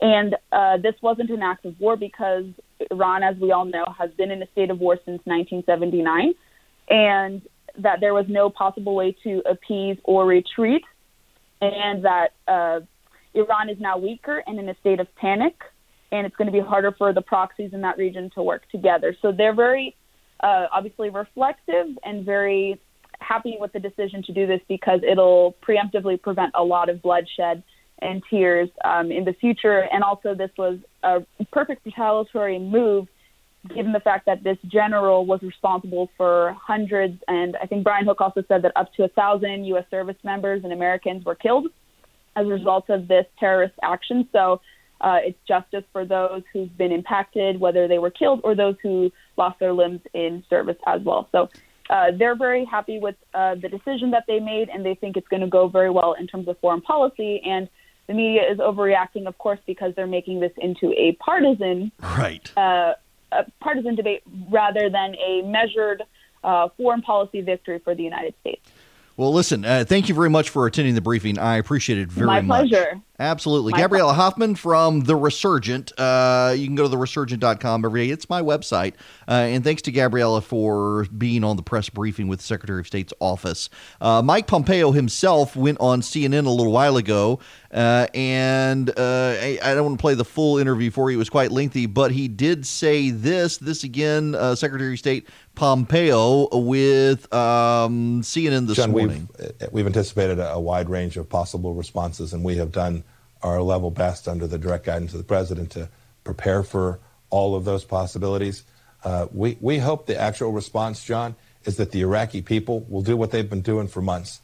They'll demand that the Iraqi government give them freedom, prosperity, and sovereignty. We've watched these protests over the last weeks. They weren't burning American flags. They were demanding that Iraqi political leadership stop their kleptocracy, stop their political shenanigans. And Qassem Suleimani was at the center of that.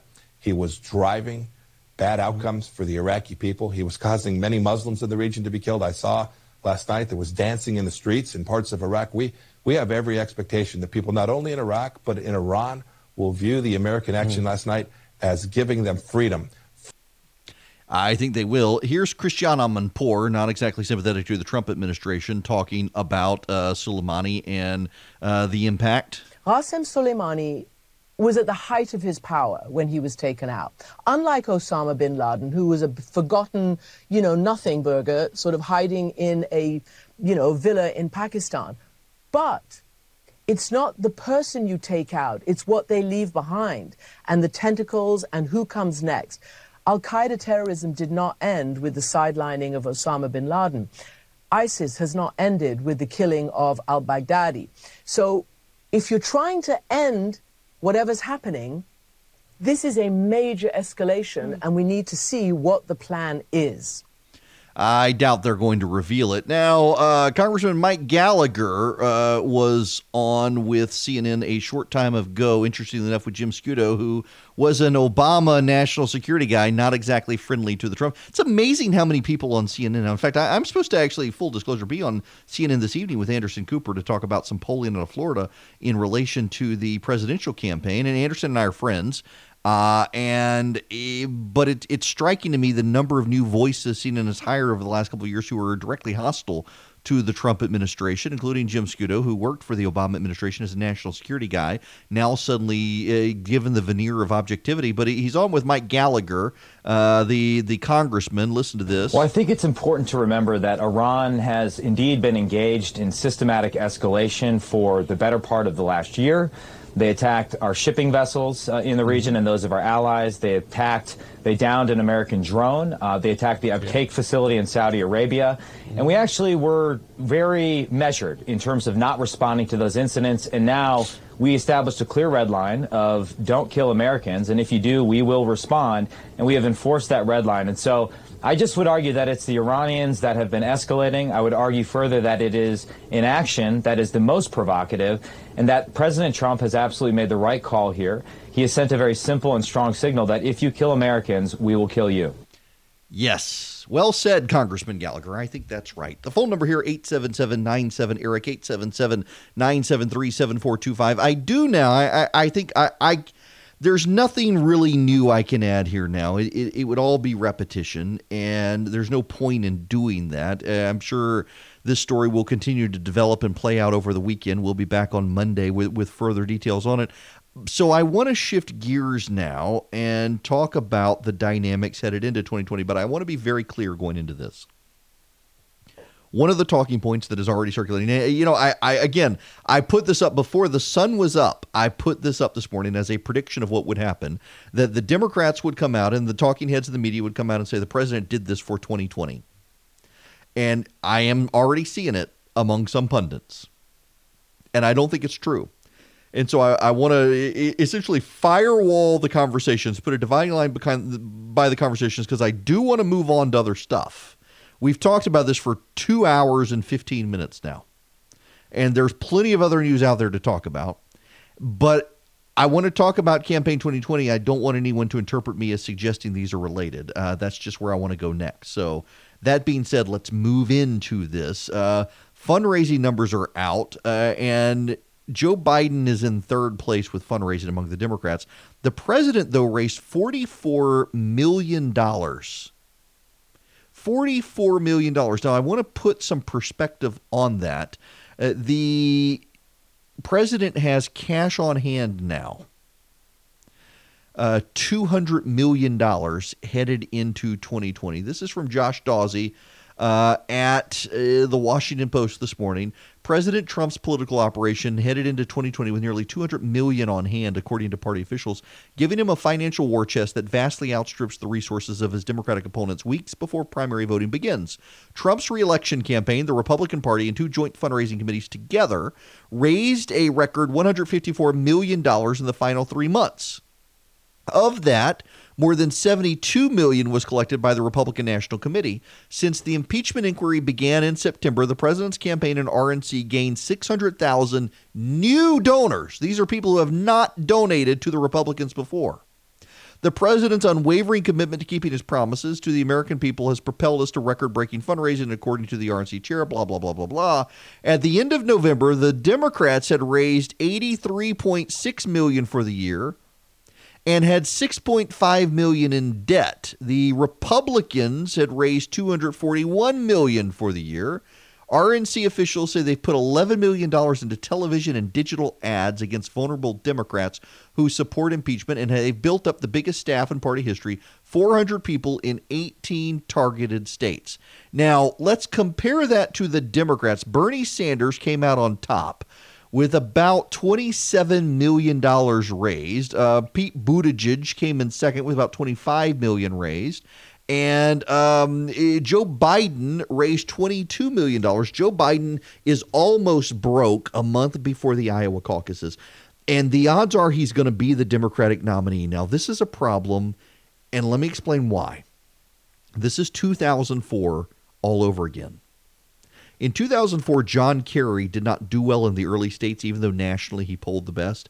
It took John Kerry a while to actually secure the Republican nomination. You had the Dean Scream, you had the Wesley Clark bubble, you had John Edwards, and ultimately wound up being John Kerry. John Kerry had ridden the polling all the time, much like Joe Biden is now, but he wasn't the charismatic, dynamic figure that other people liked.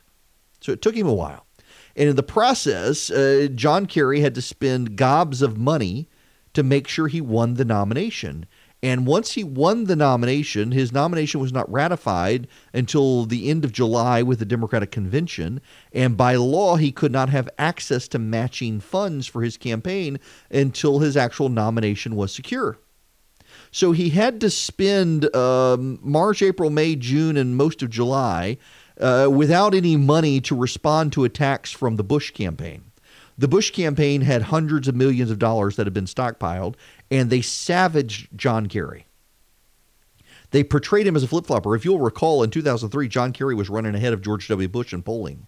And George Bush wound up devastating him, getting 51% of the popular vote. The first time in American history a president had lost the popular vote in a first term and won re-election in the second term. That scenario seems to be playing out with Donald Trump. Now, I don't know that it'll actually work out that way. Nobody knows. We're not good at predicting. But the data seems to be reflecting this. Joe Biden is going to be the Democratic nominee, but he's probably not going to win Iowa. He may not win New Hampshire. You got a series of bubbles along the way with different candidates. And Biden is going to have to do what he can to secure his nomination. And when he does, he's already almost out of money, and Iowa hasn't even started. At least with John Kerry, he poured his money in to the primaries and went broke during the primary process. Joe Biden's almost gone broke, and we haven't even gotten to the primaries yet. But he's going to be the nominee. I mean, he's consistently been ahead.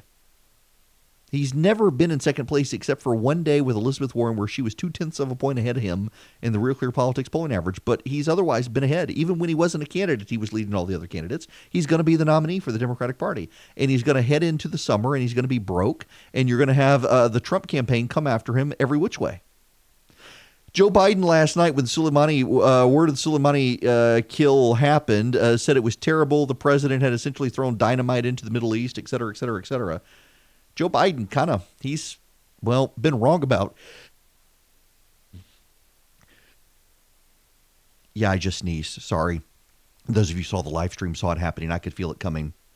Joe Biden has been wrong about every major foreign policy decision in the United States.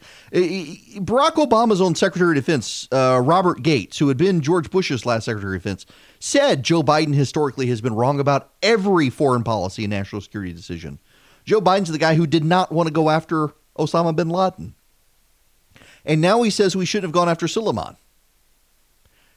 All of that and the Hunter Biden stuff is going to come back and get him between the time he secures the nomination at the polls and officially becomes the nominee in July and has access to matching funds. He's going to have to rely on outside groups to defend him. Here's the thing. Joe Biden can't coordinate with those outside groups. There's no guarantee they'll get their message straight and be on the same page. That was part of John Kerry's problem. He had outside groups defending him, but those outside groups couldn't coordinate with him.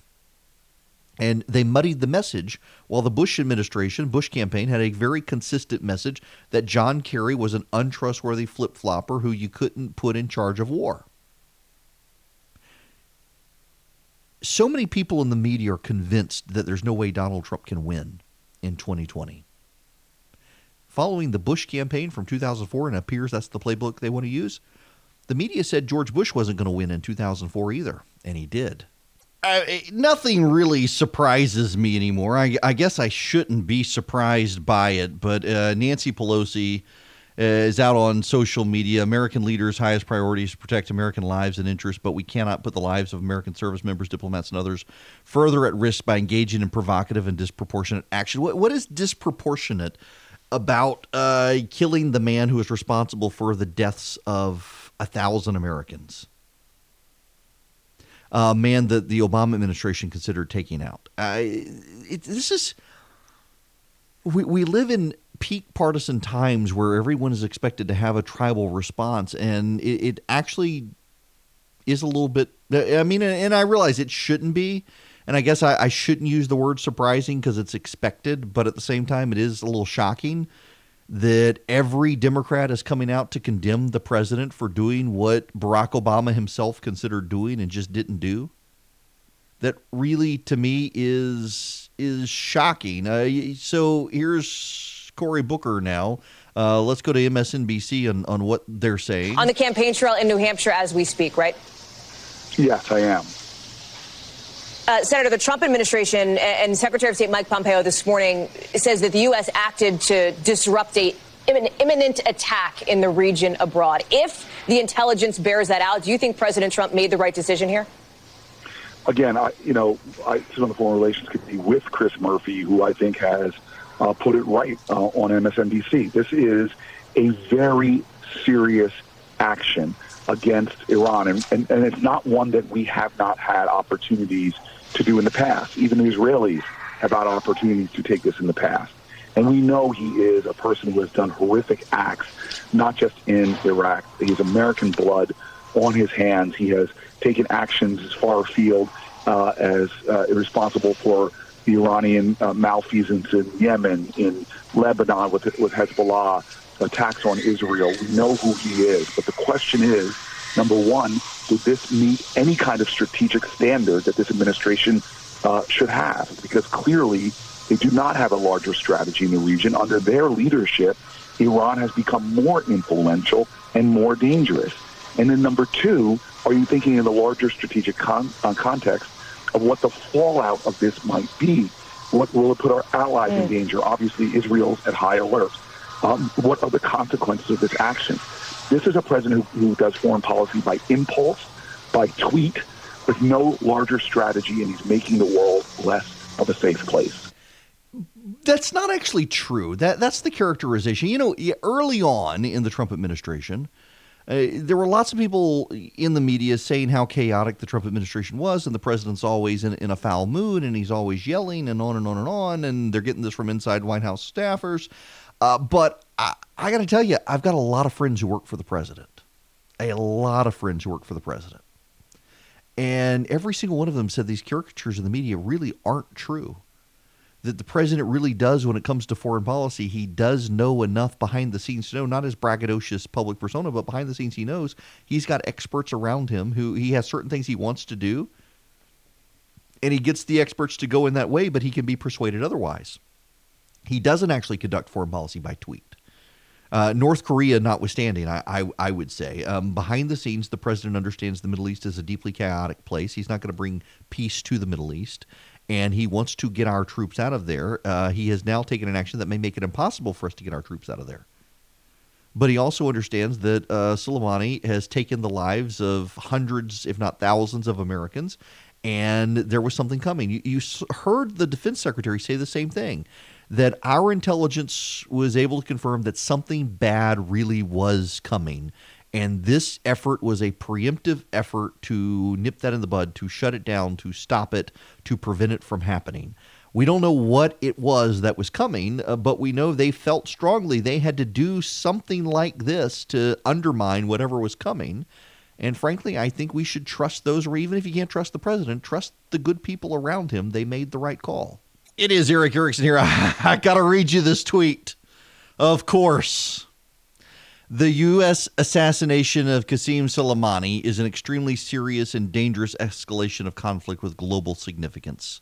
The UK government should urge restraint on the part of both Iran and the U.S. and stand up to the belligerent actions and rhetoric coming from the United States. That, of course, is Jeremy Corbyn. Bernie Sanders is out now saying that he will do everything in his power to prevent a war with Iran, and he apologizes to no one. All righty. And then, of course, you've got Jennifer Rubin at the Washington Post, who has been, for years, demanded that we do something about Iran. For years has been a hawk on Iran, cheered John McCain and his bomb Iran stuff, and now is attacking Donald Trump for doing what for years she has wanted done. There are some people who are so predictable, and she is one of them. Trump has just broken these people. And it's somewhat funny to watch. It actually is kind of funny to watch. It's sad to watch, but it's funny to watch. And because he's just broken these people. Well, the fundraising is going to also be topsy-turvy and upside down. I want to play this audio from Molly Ball. I mentioned the president's fundraising and the record-breaking fundraising that he's got compared to the Democrats. $44 million raised by the president in the last quarter, double his nearest Democratic challenger in fundraising. Total record of cash on hand, I think something like $250 million. Here's Molly Ball from Time Magazine. And this is an asset he didn't really have in 2016. Yes, he was raising money online, but not like this. And he really ran sort of a shoestring campaign, didn't even run a lot of television ads. It's going to be a whole different ballgame for Donald Trump and by extension for his opponents in 2020, because he is going to have essentially unlimited resources at his disposal. And even when there is a Democratic nominee, that's going to give Trump a head start and an ability to build, an organization all over the country. It's going to be very difficult for Democrats to match. Just the cash on hand that he's amassing is a real warning sign for Democrats that they're going to have a tough competition on their hands. And that's one of the things you hear from, just from Democratic donor, the establishment folks, is that's what they're worried about going into 2020 when you have some of these other candidates like Bernie Sanders, like Elizabeth Warren, who say they're not going to take some of these larger donations. They say that these small donors will max out at some point. Now, Bernie Sanders notes that most of his have not. That said, when you're going up against the massive organization that the president has built, there is some nervousness that those might be off the table if they have a nominee that won't accept those donations in a general election. And here's Brett Baer. Meanwhile, the fundraising numbers for Q4 are in, Brett, and they are impressive. Bernie Sanders, $34.5 million for the quarter. Pete Buttigieg, $24.7 million. To Elizabeth Warren, $17. Andrew Yang, $16.5. Joe Biden, $15 million. I'm sure you've got some analysis on that, but you have to put that up against the Trump campaign raking in $46 million as well. Brett? Trump campaign taking in money hand over fist, really, and some $10 million in the days just after the impeachment. So they have really tapped into the anger about that and made it a campaign issue. So they're bringing in a lot of money. The overall war chest is something like $105 million on hand, cash on hand. That is a big pot to play from. It is. And the Democrats are going to have to worry about it, particularly because, as Molly Ball was pointing out on CNN, you got Elizabeth Warren and Bernie Sanders who claim to be true believers. Now, we know Elizabeth Warren's lying. She lies about everything, and the media doesn't call her out the way they do the president.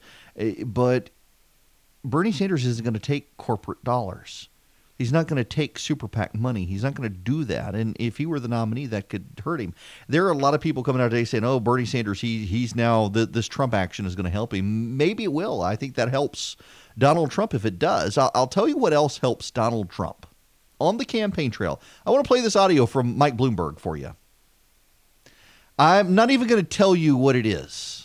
I'm just going to play this audio, and then we'll digest it together. It may be true, I wasn't there, I don't know the facts, that somebody in the congregation had their own gun and killed the person who murdered two other people, but it's the job of law enforcement to have guns and to decide when to shoot.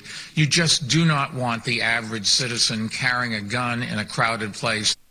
You do not want the average citizen carrying a gun in a crowded place. Now, here's Elizabeth Warren. Let me just say two more things about the data, because I think they're important, and I appreciate that you asked this question. The first part is, I'd say that the reason those people were injured was because somebody came into that church with a gun, and that's how it is that people got hurt in the first place. The second thing is, I don't think there's any data to suggest that universal concealed carry makes any of us any safer. I don't feel safer going to my church knowing somebody could be sitting next to me with weapons. I don't feel safer going to the mall knowing that some fight that ordinarily might have escalated into a little push and shove could escalate into everybody whips out weapons. I don't feel any safer. Where do I begin? I'll tell you, I am opposed to people. In fact, I saw a picture of this yesterday in Texas. Of course, it was in Texas. Someone had their AR-15 strapped to their back, headed into a Starbucks, making everyone feel uncomfortable. I don't like to make other people feel uncomfortable, and I'm really opposed to that level of open carry where someone has an AR-15 on their back. And personally, I think if you've got a holstered semi-automatic pistol, you're going to be able to be more responsive than trying to swing your AR-15 off your shoulder while the shooter says, oh, there's a guy with an AR-15. I'm going to kill him first. I think you're making a political statement. You're also making people uncomfortable, and you're undermining people's support of the Second Amendment when you do it. I got to get my concealed carry permit renewed. I let it lapse, and I'm outside the window to just be able to automatically renew it. I got to go through the whole process again. And I never had a concealed carry permit, nor did I ever carry a gun with me until my life was threatened a couple of years ago, and my family was threatened. And my wife and I both figured we needed to take a class and learn how to use a gun. We both have. She's better at it than I am. And we carry. Now, I don't now because I don't have my carry permit with me. The guys at True Precision, they're awesome. And they sent me, because they knew it was an issue with me and having a gun that was easily that I could carry with me, they sent me a Glock 43X 9mm, and it's fantastic. And when I get my carry permit back, I didn't, with my carry permit in the past, really frequently carry a gun just because it was inconvenient. I didn't have a small one I felt comfortable carrying. I got one now, and I intend to make a habit of it. It's remarkable to me the number of people out there I know who are concealed carry permit holders. They've taken the classes, and here's the thing with Elizabeth Warren. She says it wouldn't make her feel comfortable sitting next to someone in church who has a firearm. She wouldn't know. She wouldn't know. And the video of the shooting at the church in Texas shows that there were at least 5 members of that congregation who stood up and drew their firearm, but they had sense enough to know to let the guy who had the training, who was the security guy, go first. And he had the situation resolved within 6 seconds. There was loss of life among the church congregation. The shooter himself died before he could cause any more damage. And I see there are Christian pacifists out there today saying, oh, well, in fact, I saw one this morning say we should not have killed Suleimani, and you should not have security guards at church killing people. I understand where they get their conviction from. I think they're wrong and badly interpret Scripture. But it is striking to me that we have a bunch of presidential candidates on the left who see what happened at this church on Sunday, and their direct immediate response is to go full anti-gun. They can't even bring themselves to describe the man who defended his congregation as a hero. They can't. Jack? I can't remember his last name. They can't bring themselves to say he's a hero. Their position is he shouldn't have had a gun in the first place. But again, like with Elizabeth Warren, she wouldn't feel comfortable. She's never going to know.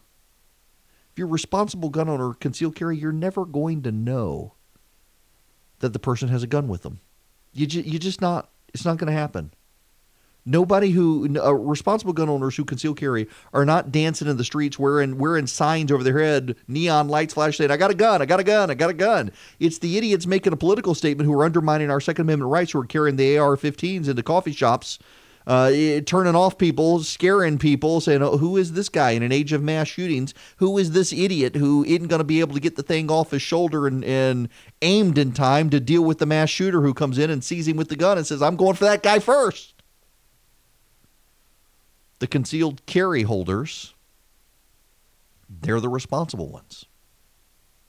And Elizabeth Warren will never know who they are because they're responsible. They're not going to brag about it. But she doesn't know that. Mike Bloomberg doesn't know that.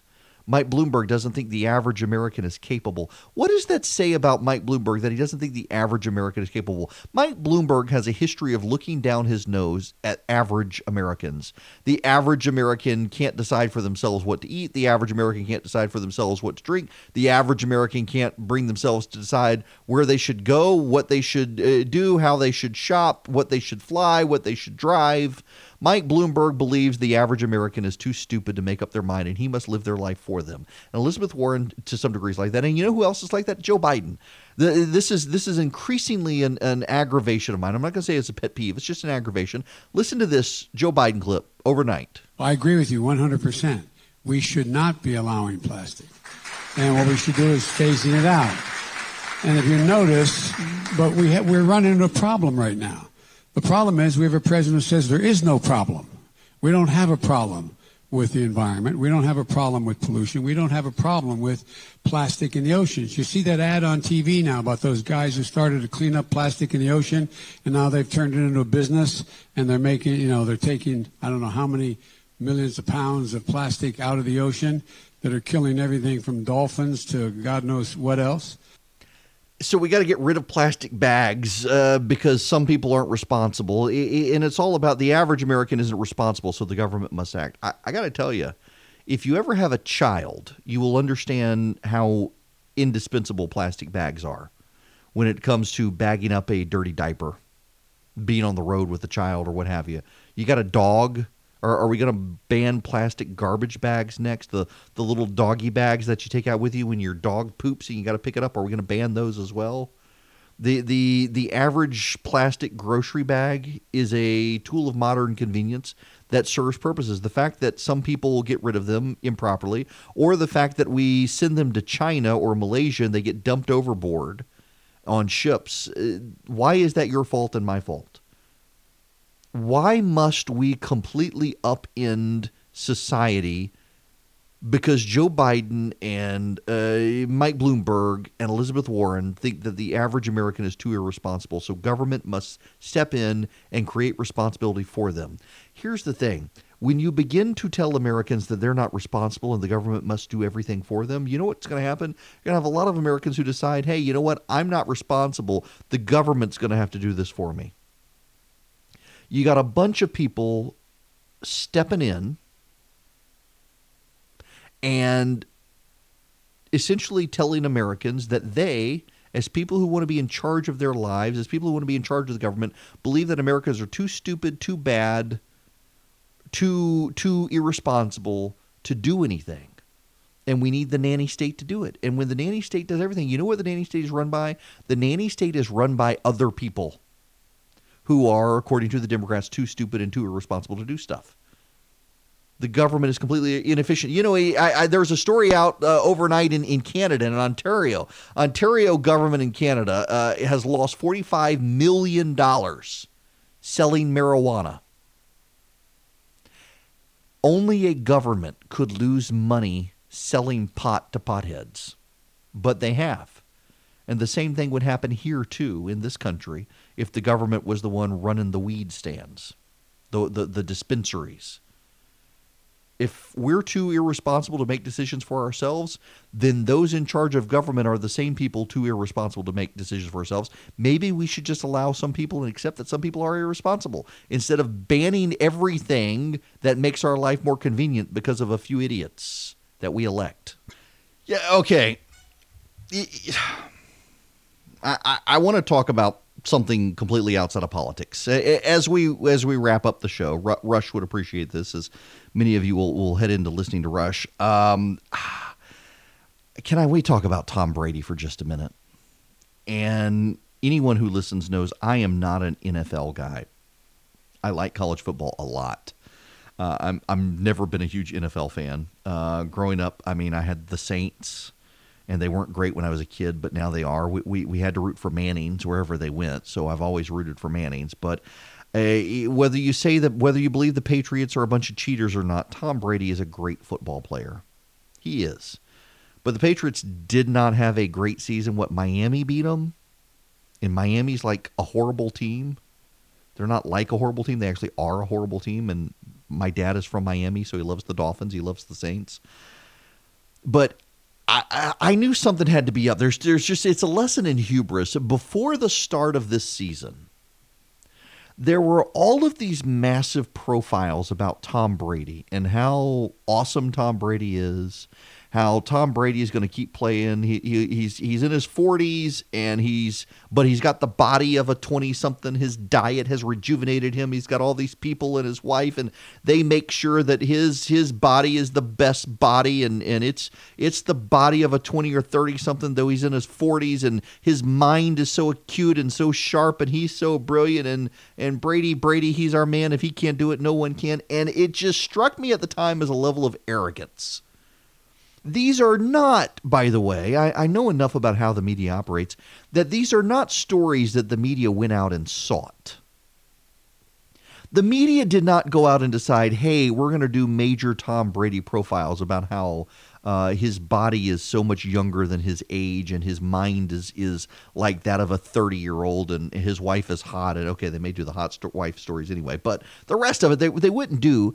These are stories that are planted by PR people, and typically they're planted by PR people close to Tom Brady or close to the Patriots. And I don't think it was a coincidence that these stories came out shortly after the big ESPN profile about the Patriots have a long-term problem, in that if you get too close to Bill Belichick, Tom Brady gets threatened. If you're a third-tier quarterback and Brady doesn't like you, well, then you're out of the team, because Brady and the Crafts are tight, and Brady doesn't want anyone on the Patriots team who could potentially step in for him and overshadow him. And so you've got this disruption among the Patriots where you've got the people who are with Belichick, or you got the people who are with Brady. It was hard to thread the needle there. They had lost 10 members who had run afoul of one or the other. You had the coaching staff and the medical team there, and Brady wanted people to use his guy, who the coaching team thought was a bit of a quack, apparently. And so you had players who were – it's just that the politics of being on the Patriots team were becoming increasingly difficult to navigate. And a lot of it had to do with Bill Belichick as the coach, but Tom Brady was the star quarterback who had the ego and was close to the family. And it was all sorts of problems. And I don't think it was a coincidence that thereafter these fawning profiles of Tom Brady came out about how he was going to play forever.